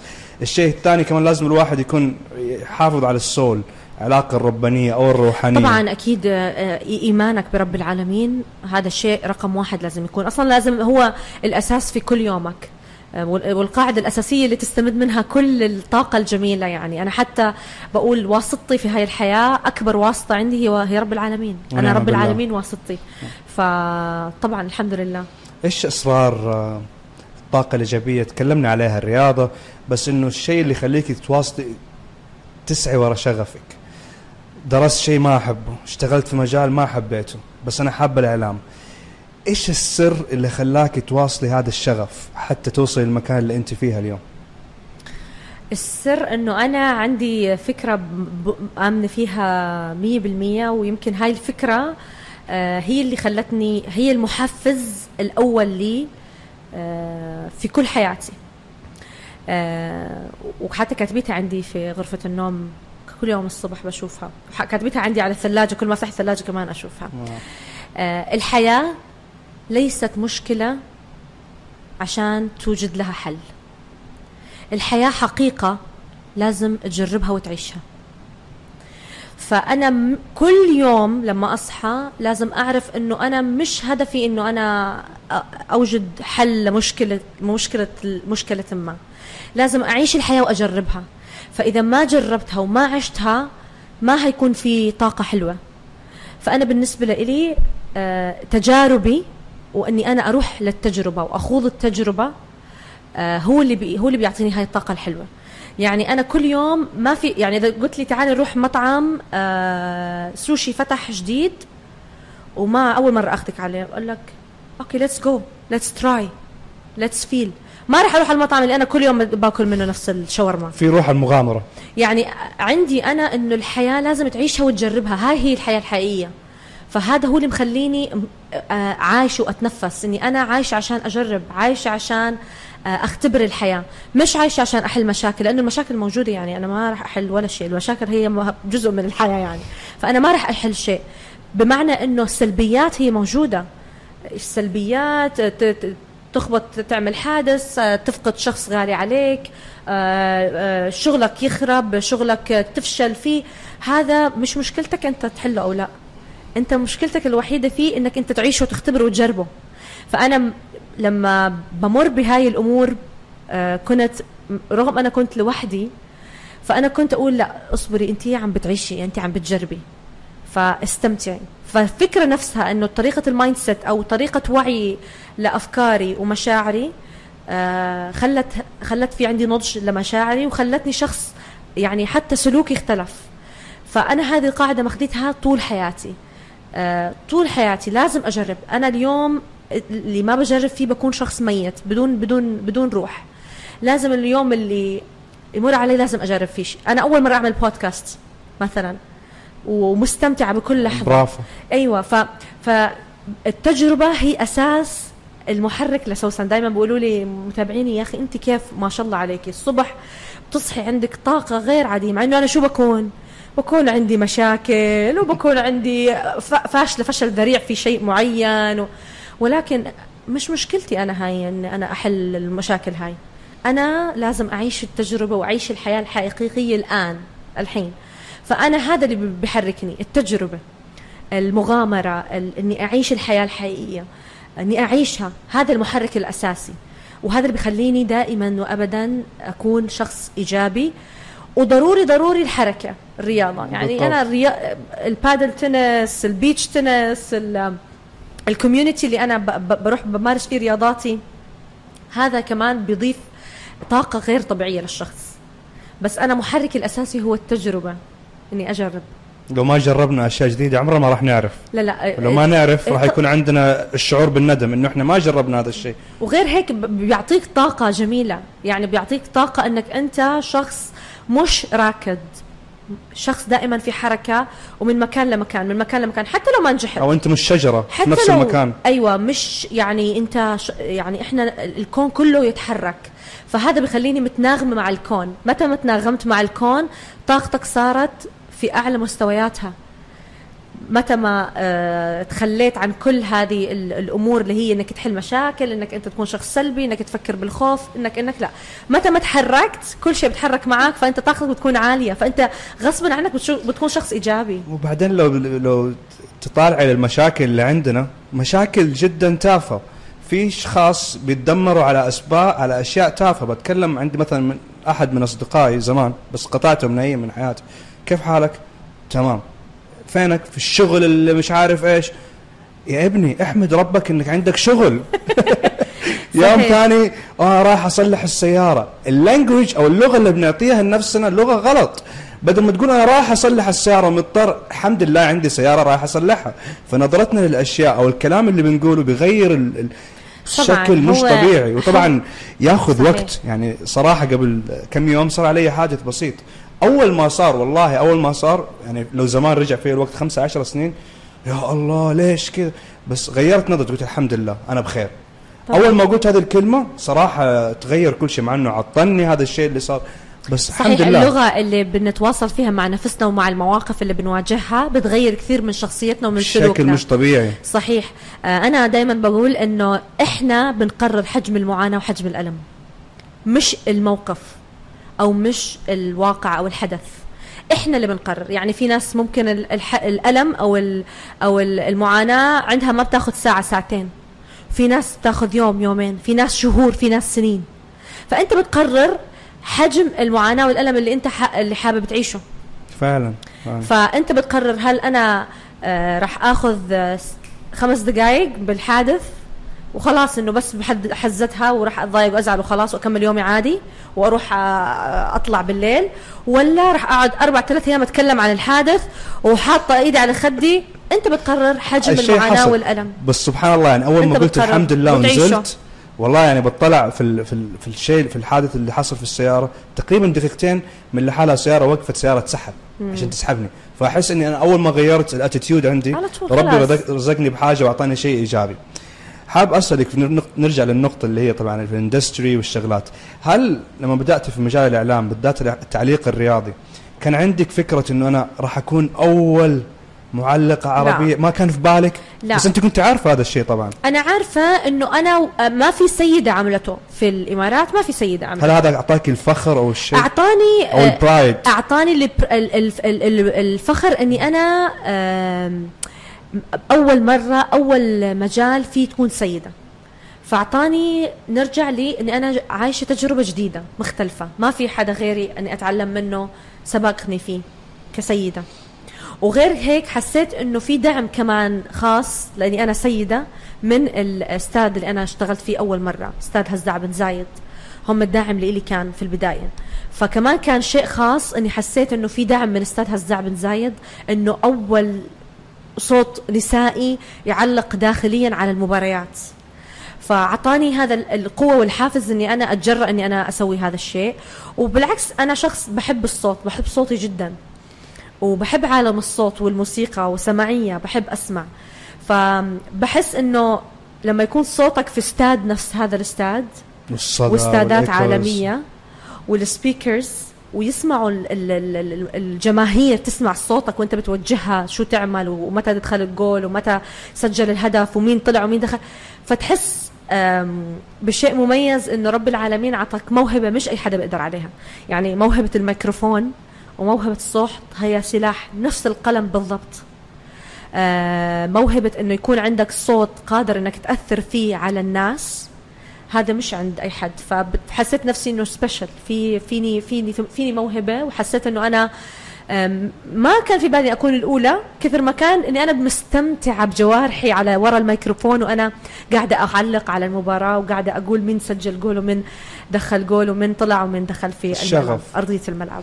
طبعا انت علقتي على كأس العالم للأندية. صحيح، في كل نسخه. كيف كانت كل النسخات؟ كل النسخ اي اللي حصلت في الامارات كلها. واو. 3 نسخ. ايوه. هل كنت المعلقة السيدة الوحيدة في هذا اتذكر في 2018 كنت انا البنت الوحيده مع كل القنوات العالميه. مع كل القنوات العالميه وكمان كنت الوجه الخاص بفيفا عربيا، والصوت في الاستاد كمان. انا فخور فيك. ايوه شكرا. فعلا جد فخوره بنفسي. برافو عليك. بس مؤخرا في 2021 الحمد لله كانوا معاي بنتين كمان. دربتهم في 2018 عشان يحلوا مكاني في الاستاد، والحين هم كانوا معاي كمان، جبتهم معاي يعلقوا في كأس العالم للأندية كمان. طب ايش السويتش الآن بعد التعليق الداون اند؟ انت ذكرت في بداية الحلقة انك انت حابة يعني اوكي التعليق شيء انت شغوفة فيه موهوبة فيه، بس في الاخير ما تشوفي نفسك انك تعملي هذا الشيء ل 20 30 سنة قدام، حابة تعلم الناس وبالاحرى السيدات.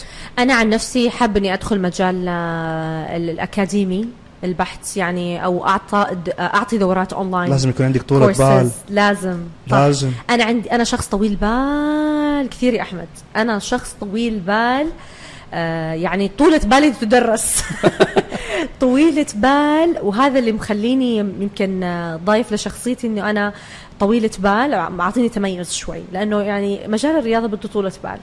انت تتكلم عن 16 18 ساعة عمل، مش 8 ساعات ويلا ونروح بيتنا. وبالذات لما يكون في تورنمنت كبير طبعا، ولازم انت عندك كل يوم.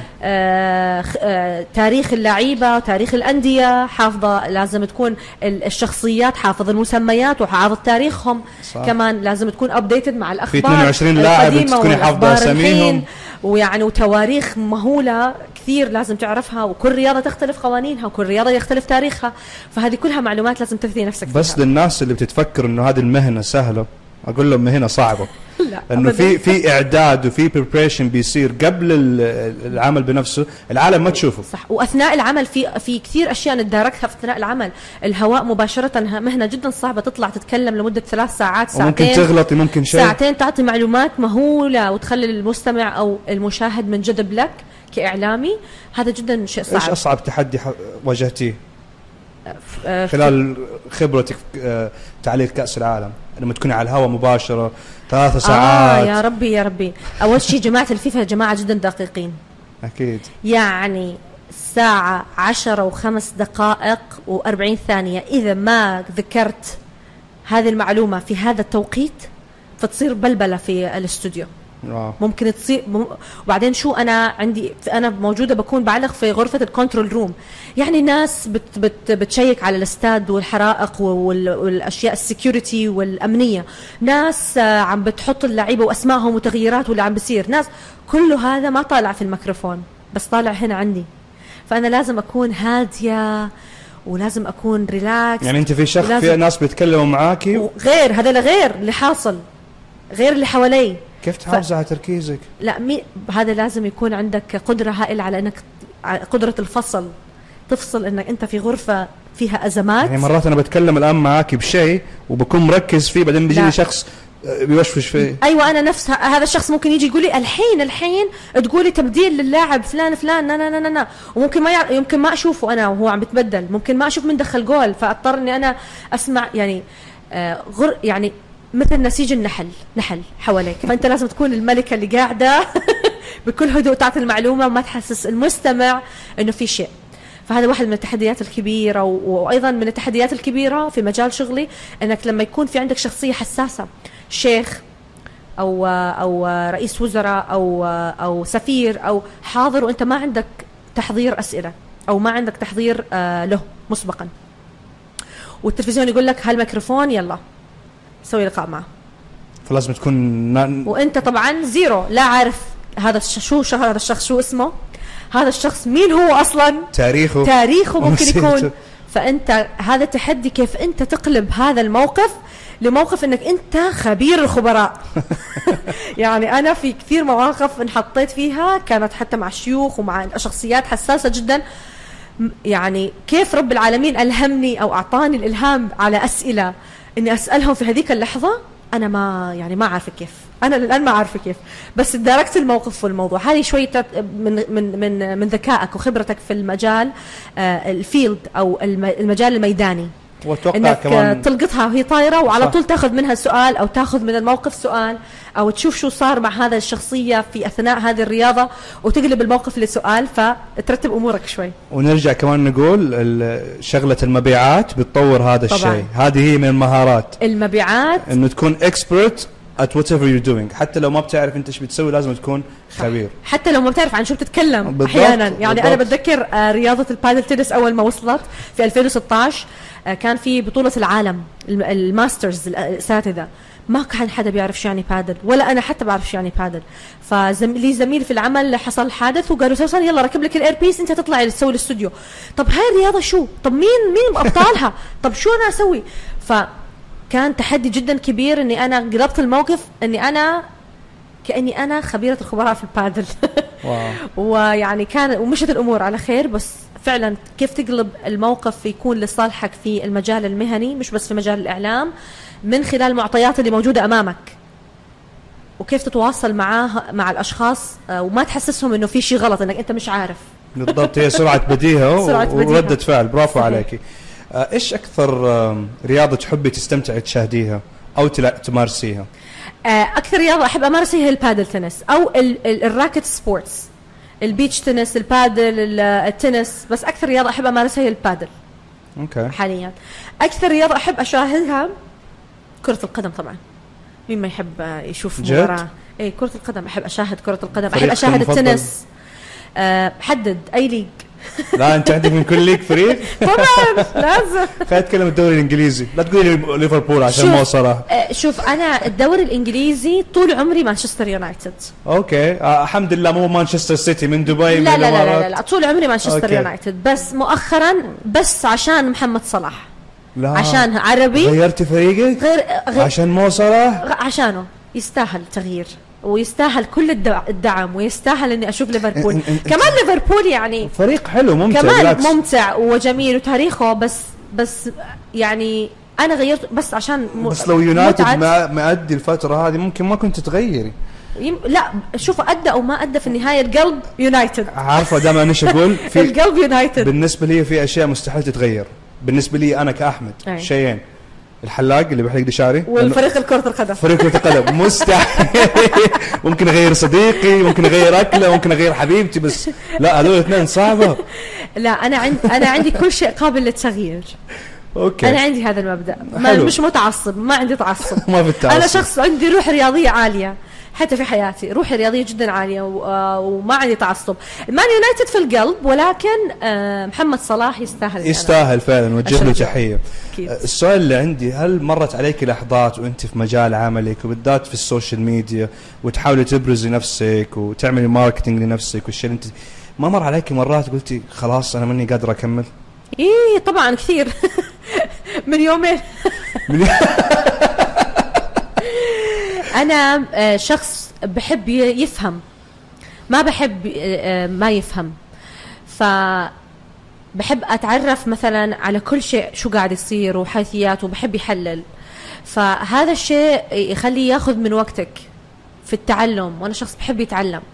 فكثير ما تمر عليك مرات تقول يا ريتك ما فهمت هذه الشغلة، يا ريتك كنت أنت مش فاهمها عشان ما تعطيك لود أنك أنت تأدي فيها أو تعطي فيها إنتاجية. عالم السوشيال ميديا، مواقع التواصل الاجتماعي بشكل عام، بدها طاقة كبيرة كثير، بدها وقت، وبعدين أنا بشوفها بتسحب وقت بشكل مخيف. 3-4 ساعات أنت بس عشان تعمل كم من بوست راحوا من يومك هيك. وأنا شخص جدا عملي وبحب يكون في إنتاجية من نوع آخر في حياتي، يعني بحب أعطي كل شيء وقته. ففي كثير أمرار تمر علي خلاص بكون ضغط الشغل، ضغط السوشيال ميديا، ضغط الحياة الشخصية، فبتحس إنه خلاص ستوب. فعشان هيك أنا بحاول إني أنا أهرب، أسافر، بعمل كات أوف على طول وبعيد الحسابات. العصفورة قالت إنك رايحة أيوة بالي آخر الشهر. يس I'm going بالي. لازم تسوي لما توصل لهاي المرحلة من التشبع، لازم الواحد يعمل ستوب ويراجع حساباته على طول، مش نقول احنا يعني ياخذ نقاهه شوي. ايوه ريفلكت. نحن يعني رزم حياتنا جدا سريع. الاعلام وطبيعه شغلي والسوشيال ميديا جدا لازم دائما تأدي، ولازم تو كيب اب، ولازم في كل شوي شيء جديد، وشيء طلع بالريلز لازم تعمله، وشيء لازم جديد، لازم ايفنت لازم تحضره، وشيء بكره يعني، وكل يوم في شيء جديد.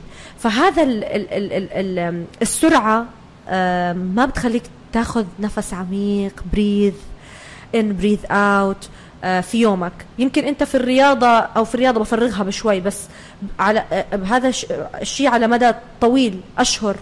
فانت لما تكون على مدى اشهر في عجله، فلازم من فتره لفتره تاخذ بريك وتروح تسافر، او تاخذ بريك من شغلك، تقعد مع نفسك، تسوي مديتيشن، تتامل، ترجع للسنتر بيس اللي رب العالمين خلقك فيه، اللي هو انك انت شخص سنترد، يعني هادي ومتروي وامورك تمام.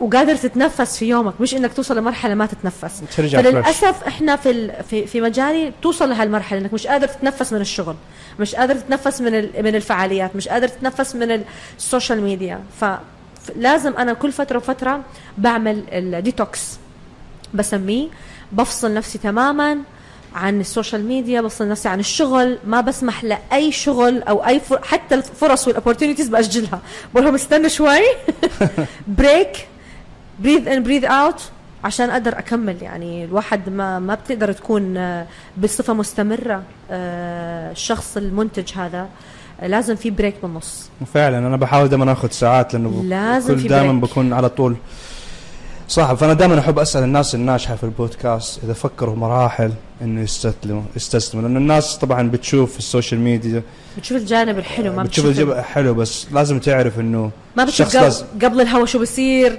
الستريس اللي بصير قبل الالم، التعب، التضحيات، طبعا لازم اتركه اخليه مهما كان، الشك بالنفس، التضحيات، الانتقادات. وارجع اقول ما حدا بحس في هذا الشيء الا انت الشخص نفسه فعلا. يعني ما في حد، حتى الجماهير ما رح تحس فيك.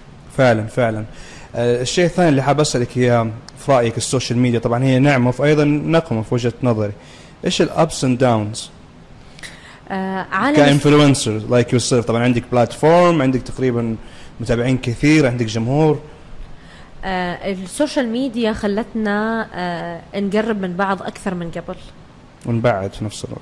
نبعد يمكن طبعا اكيد، ما انت لما تقرب هتكتشف اشياء مش حلوه تبعد صح ولا لا؟ لا بس برضه صرنا نركز على اصدقائنا الافتراضيين اللي هم اصلا مو موجودين في الحقيقه. اي بس قربونا من هذه، يعني كان الناس قبل كان سنين انت بعيد عنهم، تاخذ لهم طياره عشان تروح تشوفهم، الحين عايش معاهم، تشوفهم شو ياكلوا، شو يروحوا يلبسوا، شو الاحزانهم، شو تقرب اكثر، يعني قربتنا كثير لبعض. السوشيال ميديا خلتنا قراب مع الناس اللي بنحبها في بلدان مختلفة بعيدة عنا. السوشيال ميديا خلتنا نصير رجال ورائدات أعمال وسيدات أعمال، صار موضوع البيع بلمح البصر بضغطة زر. I agree. كيف يعني قبل كان عندنا قبل كان محلات، انت تروح المول او انت يجيك البايع، او الحين وانت قاعد في البيت كبسة زر تشتري اللي انت بدك اياه. خلتك بزنس مان، عندك دخل، مش ضروري يكون عندك وظيفة. السوشيال ميديا خلتنا نتواصل أسرع، بس في نفس الوقت خلت كمان الأشياء السلبية اللي هي الأخبار اللي مش كويسة توصلنا أسرع. يعني أنت زمان ما كنت تتضايق، وين تتضايق من خبر أو خبرين، اليوم في يومك مرة مرتين تتضايق. ليش؟ حريق في أمريكا، انفجار في مش عارفة وين، 2 قتلوا بعض، 2 مش عارفة شو عملوا، واحدة أبصر شو من ذبحها. فصار عندك كمية معلومات سريعة سلبية ومخيفة في نفس الوقت، أنت ما بطل مخك يقدر يستوعبها وتبروسست، فصارت تأثر عليك، فصرت تتضايق أسرع. فصار موضوع إن نزعل ونتضايق أسرع من قبل، صار بنفس اليوم ممكن تزعل وتفرح. يعني السوشيال ميديا يعني بحر وعالم، على كثر ما لها سلبيات وعلى كثر ما لها إيجابيات. بس أنا شخص دقة قديمة، بحب الورقة والقلم وبحب كل شيء كلاسيكي وقديم. مضطرة أكون موجودة في السوشيال ميديا للأسف، مضطرة أكبس على نفسي وأتعلم كيف أصمم البوستات وشو يعني ريل وشو يعني أطلع لايف وهذا، عشان أقدر أتواصل مع الناس وتو أدابت ما اكون رجعيه، يعني اني انا احاول اني انا ادابت، اني انا اتاقلم مع البيئه ومع التطور واواكب الحدث واستفيد منه في نفس الوقت بعد.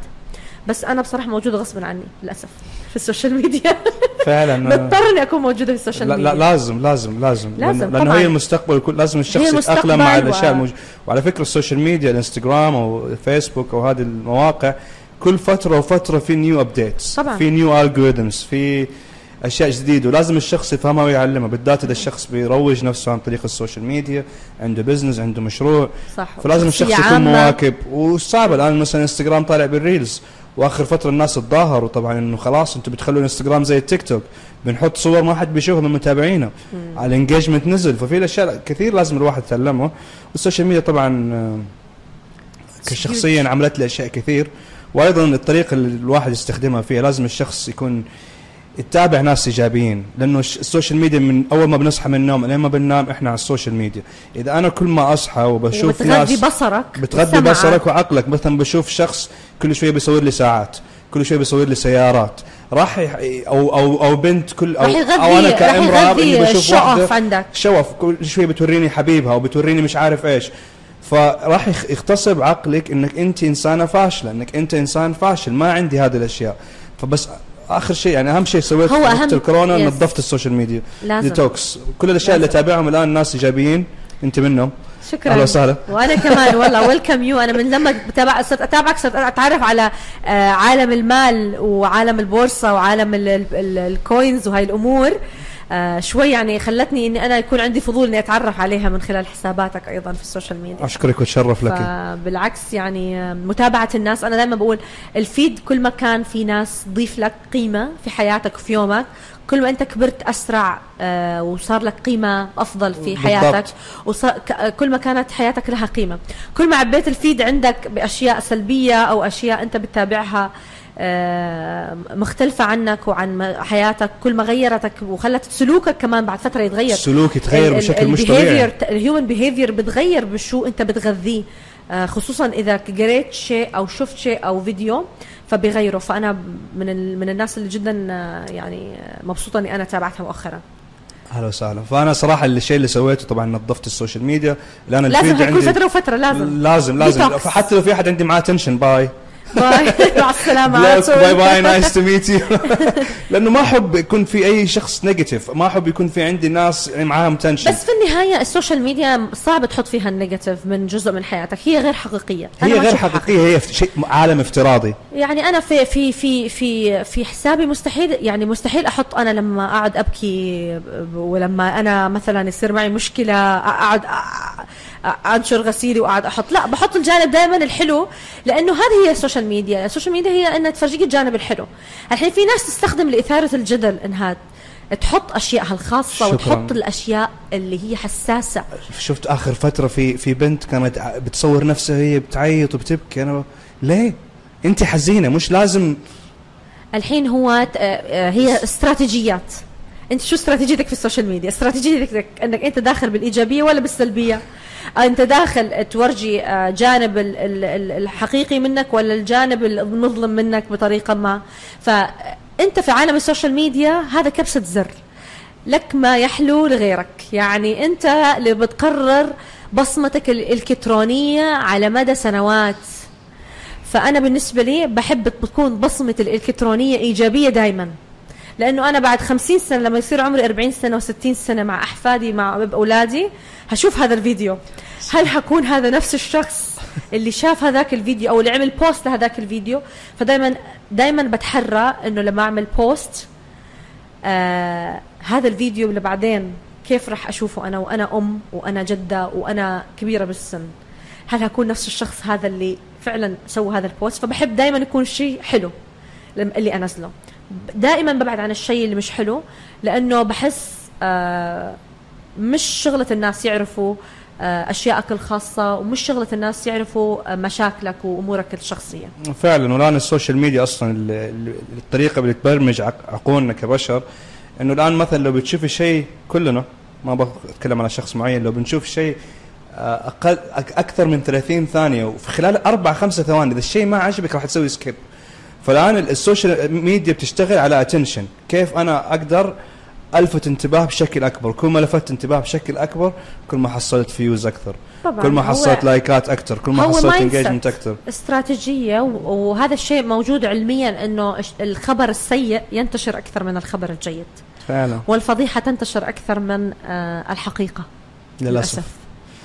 السؤال اللي حاب أسألك هي إيش الشيء اللي تشوفيه ناقص في عقليات المجتمعات العربية، المايند سيت، حتى نكون مجتمعات وحضارات متقدمة؟ أنا بشوف من أنا حتى أقرر الإجابة، أو يعني في المجال الإعلامي طبعا. أنا أشوف هذا يعني سؤال جدا صعب. من أنا حتى أقرر النقص؟ حلو التواضع. في مجتمع، كل مجتمع له ميزات وله عيوب، وكل مجتمع له خلل، وكل مجتمع له اختلافات ومتناقضات ومميزات. مجتمعاتنا العربية هي مجتمعات غير قارئة للأسف. ما في مبدأ أن أنا لازم أقرأ عشان أنا أطور من نفسي وأطور من اللي حوالي وأنهض باللي حوالي وأنهض بالمجتمع اللي أنا فيه. القراءة هي أساس تطور الحضاري لأي شعب من الشعوب، ونحن خلال التاريخ كنا أمة قارئة.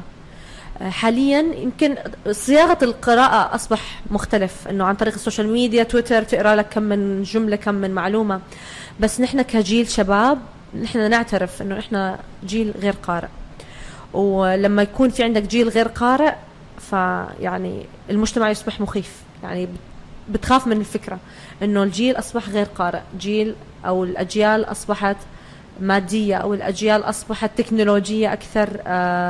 السوشيال ميديا ماخذة كل وقتها، ما في إنتاجية، ما في نوابغ في مجالات مختلفة، ويعدوا قليلين اللي نبغوا في مجالاتهم. فأنا أشوف إنه لو كنا أجيال قارئة كان كثير أمور من حياتنا وجوانب حياتنا كمجتمعات عربية تصلحت وأصبحت أفضل.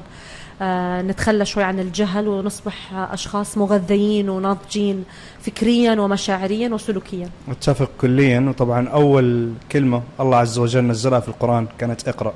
صحيح. لحكمته العظيمة طبعا. صحيح. فالقراءة هي من أهم أول شيء تعلمناه في المدرسة كانت القراءة، لأنه أنا بعاني دائما أصحابي بدخل بقولوا أنت بتتفلسفي، بتحبي تفلسفي. هو أنا مش بحب أتفلسف، وأنا فاهمة كثير، قارئة كثير، واصلة مرحلة من النضج كبير وعي، مش قادرة أتواصل مع الناس هدول. أتوقع أنه تحتاج أصحاب جدد. لا والله الخير بركة فيهم، وفي منهم العميق والديب توكس، وي هاف ديب توكس وكلام عميق معهم. بس الأغلبية صعب أنك أنت تكون مع شخصيات ناضجة لهذه الدرجة أو قارئة لهذه الدرجة. فلازم يكون عندك قاعدة كبيرة، والقاعدة الكبيرة هو أجيال غير قارئة، أو أجيال ما بتعترف بالقراءة حتى، أو بالعلم أو بالمعلومة. عندهم كل شيء سريع، كل شيء سهل، كل شيء بسيط وبسرعة لازم يجي. صح. فصعب انك انت تتواصل معاهم لا تتواصل معهم، لازم تنزل لمستوى عقليتهم بمخك تنزل شوي بمخك. بس مرات من تنزل شوية تلاقي نفسك هناك كثير. لا بالنسبة الأمور طيبة نتفق ونختلف هذا الشيء. وبالنسبة إنه صح كل شيء الآن الأطفال وهذه الأجيال الجديدة تبغى كل شيء بسرعة. خلاص أطلب الشيء، حتى لما تطلبي أوبر في خريطة بيوريك التاكسي فين. لو ما في هذا الشيء فين، وراح يولد توتر، راح يولد هذا نقاش لموضوع ثاني. صحيح كبير. بده 3-4 بودكاست. صح طبعا. حابسك سؤال 3 كلمات أو في جملة واحدة، إيش النصيحة اللي تعطيها لسوسن الصغيرة لما كنت طفلة في عمر 10-15 سنة تقريبا؟ واو يا ماما. 3 كلمات أو جملة، عندك الحرية يا ماما. سوسن الصغيرة لو رجع فيك الزمان 15 سنة. لا تتسرعي، كوني أكثر صبرا. واو، لا تتسرعي، كوني أكثر صبرا. حلو. ليش؟ لأنه في كثير قرارات أخذتها بعدين كانت مبنية على التسرع وما كان في صبر، كنت بدي الشيء بسرعة يصير. فبقولها لا تتسرعي وكوني أكثر صبرا، وهو ما أنا عليه الآن، شخص جدا صبور طويل بال. لا برافو.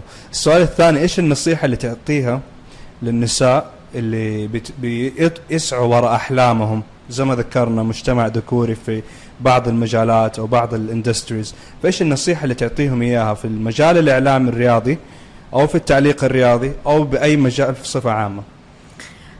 كوني أنت قدوة لنفسك، أنت اصنعي مجدك بنفسك، لا تعتمدي إلا على نفسك.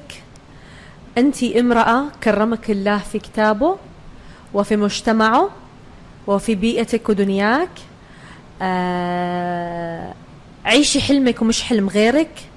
لا تسمعي لمجتمع، لأسرة، لا تتقيدي بقانون. اصنعي أنت قوانينك الخاصة، لأنك أنت شخص حر قادر على أنه يعيش ويحقق كل ما تريدينه فقط إذا كانت عندك الإرادة.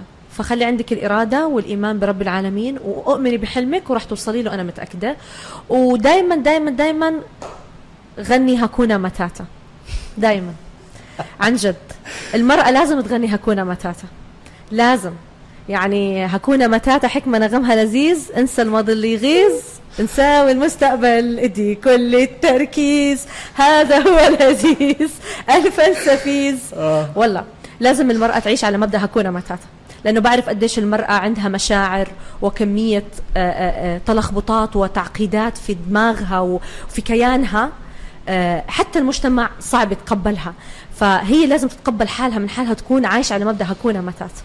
لازم هكونا متاتا إلى كل سيدات متاتا. العالم. يس. برافو عليك. طبعا شفت لك مقابلة وسمعت في حصل معك موقف مع مو صلاح، صح، انه تقفوا عليكم. اول ما كان محمد صلاح مع روما كان غير مشهور هذيك الايام، هذيك الفترة كان في بداياته البحتة، فكان جاي على الاستاد هزاع بن زايد، وانا كمذيعة داخلية للاستاد ومعلقة، فكل الايفنتات اللي بتصير كمؤتمرات صحفية انا بكون المذيعة فيها. فكان مؤتمر الصحفي بتذكر مع إيتو المدرب، مع توتي المدرب عفوا، ومحمد صلاح كان جنبه وانا جنب محمد صلاح، يعني محمد صلاح على يساري، وكان في بادي جارد واقف. فطبعا محمد صلاح في بداياته وشهرته، خلصت المؤتمر الصحفي، فانا بقول للساده الاعلاميين نفتح الان باب السؤال والنقاش. انا قلت نفتح باب السؤال والنقاش، فجاه ما شفنا الا جمهور وناس، والاعلاميين هجموا علينا، يعني هجموا على محمد صلاح وعلينا. فجل البودي جارد قال ليتس جو، فطلعت انا ما عرفت شو يعني ليتس جو، فهم ما فهمنا لا انا ولا محمد صلاح، فيعملنا هيك اشر لنا انه ادخلوا ليتس جو من الباب، كان في ورانا باب، مسكنا بالضبط من افانا والله البودي جارد، ودخلنا بالغصب لانه تجمعوا علينا الناس، يعني كنا رح نختنق، ودخلنا في باب المطبخ تحت، في مطبخ مش مطبخ يعني زي سرداب، وضلينا فيه لكل الناس روحوا. كنت أنا مع محمد صلاح، كل الناس روحوا، بعدين طلعنا منه. فتخيل أنا قبل شهرة محمد صلاح كنت معاه في هذا السرداب، ما كان معروف، ما راح ينساه هو أتوقع. وبعدين التقينا في الملعب وأخذت صور معاه في الملعب، عرفني طبعا، والتقينا في إيفنتات ثانية أخرى أيضا كمان. شخصية فذة ولاعب عربي ولاعب عالمي، أنا بقول يعني طلع من هويته العربية، أصبح لاعب عالمي وفخر لكل العرب هذا اللاعب، ولازم نكون داعمين له بالقلب والقلب. بس شوف كيف الإنسان لما يكون شخص غير مشهور غير معروف، كيف طريقة تعامله غير لما يصير شخصية معروفة وشخصية بعدين عامة، يختلف شوي. قصدك يعني مثلا لما كنت معاه في السرداب يعني كان مختلف تماما عن ما هو عليه الآن على فكرة، بشكل يعني مش لا هو ما زال متواضع، ما زال، بس الشهرة أو بتعطيك هذه القوة شوي في الشخصية. يعني كان جدا همبل، وكان يمكن ما عنده شخصية وقت ما أنا. ناس كثير تقول إنه محمد صلاح آخر السنين يتغير، أي فوز الجولدن بوت، أفضل لاعب في بريطانيا، يعني كان جدا متواضع. حتى لو تلاحظي في البوستات عنده في السوشيال ميديا أيام ما كان يلعب مع تشيلسي في بدايته كان لسه نحيف، صح. ما كان بيصور جسمه كثير، صح. ما كان يبين الآبات، صح. لما راح مع فورنتينا بعدين روما بعدين رجع ليفربول، فحتى بوستاته والطريقة اللي كان بيظهر فيها للسوشيال ميديا كانت جدا مختلفة، فتغيرت. فأنا يمكن لأني أنا يعني عاشرت هذه الحقبة من حياته، اللي هو إنه كان لسه في بداياته، فسبحان الله كيف الأشخاص ممكن تتغير مع الشهر. عارفة أكثر شيء واستغربت فيه لما صور، كل شخص حر، لما نصور صورة هو ومع امرأته وبناته الاثنين الله يخليهم له تحت كريسمس تري بوست ميري كريسمس. وانا استغربت، مو صلاح انت ابو مكة على فكرة، ما انت ابو. بس هذا اكبر دليل على انه الاختلاف في الثقافات وفي الاديان بس في تقبل كبير. مو صلاح اللي انت ممكن قابلتيه، مو صلاح قبل 5-6 سنوات مستحيل كان يعمل هذا الشيء، كان التفكير غير. بس اتوقع طبعا التعايش. اكيد التعايش والاختلاف مع الثقافات والاديان هذا شيء اساسي، يعني بالعكس، يعني كل ما كان الشخص منفتح على اديان وثقافات اخرى ما حدد نفسه بثقافه معينه او دين معين، بكون بالعكس. انا حاب اوجه نصيحه هنا، بطلع على الكاميرا الان، لانه في مرات انزل ميري كريسمس ويجيني واحد يقول لي انت كيف تحيي هذول الكفار؟ لا حبيبي، هم يقولون لنا عيد مبارك واحنا نقول لهم ميري كريسمس، ما في اي مشاكل، نحب بعض، التعايش والسلام اهم شيء. التعايش هذا اهم شيء بالحياه، انك تكون متقبل اختلاف الاخرين عنك. فعلا. سوسن حاب اسالك سؤال عشان وصلنا تقريبا للختام، ايش اكثر بروجكت انت سعيده في العمل عليه الان وما ظهرتي للعالم؟ اكسكلوسيف على TIC توكس. حاليا والله شوف هذا سؤال صعب لانه مش عارفه اذا راح اجاوب ولا لا، بس راح اجاوب تلميحه.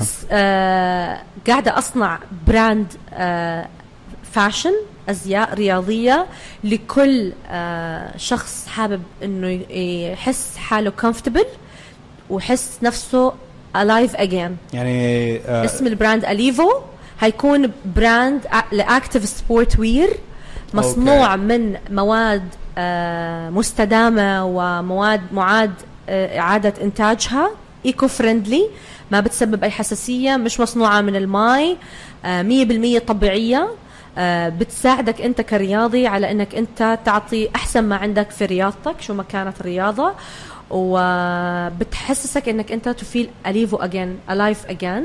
فقاعده ادخل هذا المجال من الباب الكبير، قاعده ادرسه، التصميم والازياء الرياضيه والاقمشه الرياضيه، وان شاء الله قريبا جدا ساطلق اللاين الخاص الرياضي. جالس نشوف سوسن ورائده الاعمال. اي الحين نشوف الجانب الاخر، نجرب عالم البزنس، يمكن ننجح يمكن لا، نشوف. لا بالعكس ان شاء الله، حتى لو ما يعني حينجح لا تقولي يمكن، قولي وقت ما ينجح، ما حاب اقول ايه ده او ايه وقت ما ينجح، وقت ما ينجح ان شاء الله راح ينجح البزنس ان شاء الله. راح تشتري تبس راح اعطيكي طبعا. هو اكيد لا راح استغله اسوء استغلال انا بعد البودكاست. لا هو راح يكون اي كوميرس، راح يكون عن طريق اي كوميرس اونلاين ان شاء الله، اي كوميرس راح نساعدك. ممكن نتعاون مع هذا البراند GHS برضو اي كوميرس رياضي كمان. طبعا هو تاع فتنس برودكتس، للناس اللي حابه انهيس ذير ريكفري ومساج للمسلز وللشغلات هذه، فهو برضو اي كوميرس. ممكن نتناقش هذا الشيء بعد الحلقه. بعد الحلقه هلا لازم بودكاست ثاني. لازم لابد اكيد. وكل التوفيق لك في هذا الشيء. حاب اسالك الان افضل شخصيه رياضيه قابلتيها في خلال رحلتك في هذا المجال تقريبا 11 سنه واكثر؟ افضل شخصيه رياضيه قابلتها هو سمو الشيخ حمدان بن محمد بن راشد المكتوم، فزاع. شخصيه فيها كل مقومات القائد الرياضي، فيها كل مقومات الليدرشيب الخاصة بعالم الرياضة، الداعم الأول لكل الإعلاميين الرياضيين، الداعم الأول لكل الرياضات، مش رياضة واحدة فقط، الداعم الأول للمجتمع الرياضي في الإمارات. أنا بصراحة مش لأنه هو يعني شيخ أو مش لأنه هو أنا قابلته شخصيا في كثير من اللقاءات وفي كثير من البطولات، وهو شارك فيها في هذه البطولات شخصيا بنفسه. أنا أشوفه كإنسان هو أفضل قائد رياضي، مش بس على مستوى الخليج، على مستوى العالم بوجهة نظري. نوجه له أحلى تحية. طبعا كان عندي ونسني قبل تقريبا كم حلقة هنا لو تعرفي. صحيح. فقال أنا كيف أشوف نفسي أنا كإنفلونسر لما أشوف شيوخنا بكل هذا التواضع طبعا وكل هذه العفوية، فنوجه لهم كل أحلى تحية والله يحفظهم. اللهم آمين. السؤال اللي عندي آخر سؤال عشان نختمه الحلقة، لو تعطيني البست ستارتنج 11 أفضل فريق كورة عندك. هذا سؤال الفانتسي. هذا سؤال الفانتسي. أحب دائما أسأل مع أصدقائي لما نضيع وقت. والله شوف يعني أنا وين راح أحط أفضل 11 لاعب. 11 لاعب، أي خطة حباها، ممكن 4-4-2 4-3-3 5. لا 4 راح أكون هجومية أكثر. حتلعب زي ليفربول 4-3-3. 4-3-3. أوكي.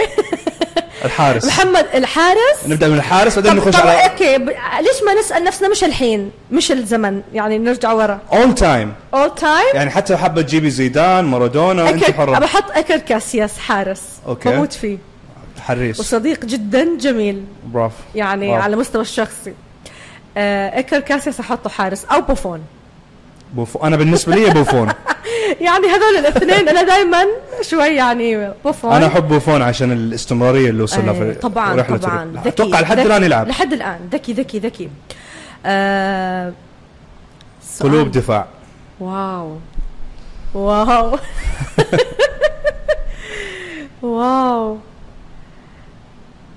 واو في كثير الافضل لو انت مدرب الان. لا انا طبعا مش مدربة. انا طبعا سوسن الان كوتش وراح تلعب في كأس العالم للأندية وعندها فريق وحابة تفوز. هحط محمد احمد من نادي العين. متأكد ما راح تدخل ما يدخل عليك هاتريك فوق 5 دقائق. تحية صديق عزيز. محمد احمد ومحمد فوزي من نادي العين ونادي النصر. متأكد؟ سبتي راموس؟ ايه شو راموس ولا شيء بالنسبة للاعيبتنا نحن عندنا لاعيبة نحن. الله لاعب العربي طلع. راموس شو راموس انا كاراتيه بيلعب راموس. اكيد راح احط في الهجوم محمد صلاح. اوكي. راح احط ليفاندوفسكي كثير بعشق هذا اللاعب. لعيب. صانعين العاب شو مين كده. باقي لك مهاجم باقي لك طرف يسار. الان حطيت محمد صلاح يمين ليفاندوفسكي 9 سانشيز أليكس سانشيز. واو حط سانشيز. لا انت كرويه طلعتي. شو مو بهينه انا. لا سانشيز ايام ارسنال كان لعيب. طبعا احط سانشيز يا الله. الوسط عندك 3 وسط. 3 وسط. فاتوقع تحتاجي سنترال هولد ميدفيلدر زي هندرسون زي كانتي. كانتي والله على لساني كانتي. تعاملي بالله كانتي. مودريتش. واو ممكن احط مودريتش على فكره بس برجع لكانتي. يا الله مودريتش ما احسنه. كانتي لا مودريتش لعيب بس برجع لكانتي لانه كانتي افضل لاعب قابلته في حياتي. قابلته شخصيا. انا ما قابلته شخصيا. انا قابلته شخصيا. انا كنت عايش في ضواحي لندن كينغستون قريب من تمرين تشيلسي. في مره قابلته برا المسجد كان وقتها صلاه جمعه فيجي يصلي كل جمعه. والله يعني شفته حتى ما اعرف كيف لقطته كان ماشي كذا مسكين فاهم. الملابس اللي لابسها عاديه مو براندات جوتشي او شغلات زي كذا زي كل الناس اللي لما بيوصلوا لمجال من الشهره. معاه ميني كوبر. انا لما شفت الميني كوبر استغربت. هذا كانتي ولا مين؟ لا غير لا انا سمعته في اخبار رياضيه وفي تويتر انه هو من جد عنده ميني كوبر بس ما صدقت لما شفته لان اللاعب لما تخيل بيستلم حوالي 250,000 باوند في الاسبوع. معاهم حق يستلموا هاي ميني كوبر. فهذا اثبت لي وقتها انه القناعه كنز والشخص هذا ما يدور على الاشياء الماتريالستيك. يعني متواضع جدا يعني حتى لما كنت اكلمه كان خجول. فثانك يو كانتي. اي لاف يو كانتي. اتس ا مايند سيت. لا بس معاهم حق اعطاني درس انه مهما وصلت في النجاح والشهره والمال التواضع حلو. طبعا ومو لازم احتاج اسوق فراري عشان اثبت نفسي. ممكن انا معاي ميني كوبر همشي توصلني من A to B. that's it. عموما نرجع عشان الموضوع ثاني. كانتي مودريتش الثالث. اوكي. كروس البنات كلهم يحبوه. حلو. لا ما بحبه انا بالعكس والله ما بحبه. يقول لك طلع في اعلان كندر لما كان صغير. بس ستيل لعبه كمان.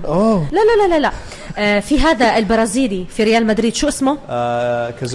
كازيميرو وحش. لا وغير كازيميرو الثاني الافريكان اي ثينك هلا شو اسمه نسيت.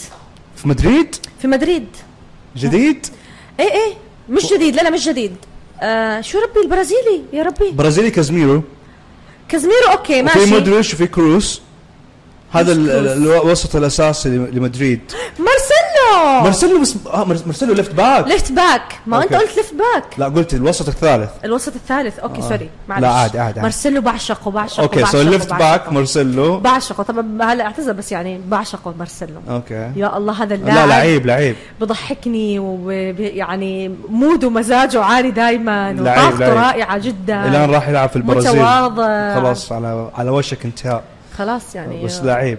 اي اوكي نبدا نعيد الذاكره. مو صلاح ليفاندوفسكي الوسط سانشيز مودريتش كانتي كازيميرو اوكي مارسيلو. ايوه بعدين ما اعرف اللاعبين اللي ذكرتيهم. محمد احمد ومحمد فوزي. سلام محمد واحمد اهلا فيكم. بعدين الرايت باك مين؟ رايت باك الظهير يمين. الهولندي هولندي سوري الألماني شو اسمه؟ لام. شو اسمه كامل؟ لا لام كيميش. لا مش اللي بيلعب حاليا مع ألمانيا. ايه كيميش. يس اسمه كيميتش. I think so. I hope so. كيميتش لا مش هو. او اللي اعتزل زمان فاز معاهم كأس العالم. لام. لا اللي فاز فيليب لام. لعيب فيليب لام. اوكي رائع. انا صراحة الفريق جدا خرافي بس ماني متأكد من احمد ومحمد. سلام يا احمد ومحمد. انت من هتحط دفاع؟ انا في كثير بالنسبة لي ممكن احط مالديني افضل مدافع في تاريخ العالم، وممكن احط راموس. انا عشان ما بحبوش. احب روحه عشان كسر محمد صلاح. ايوه انا ما بحبوش.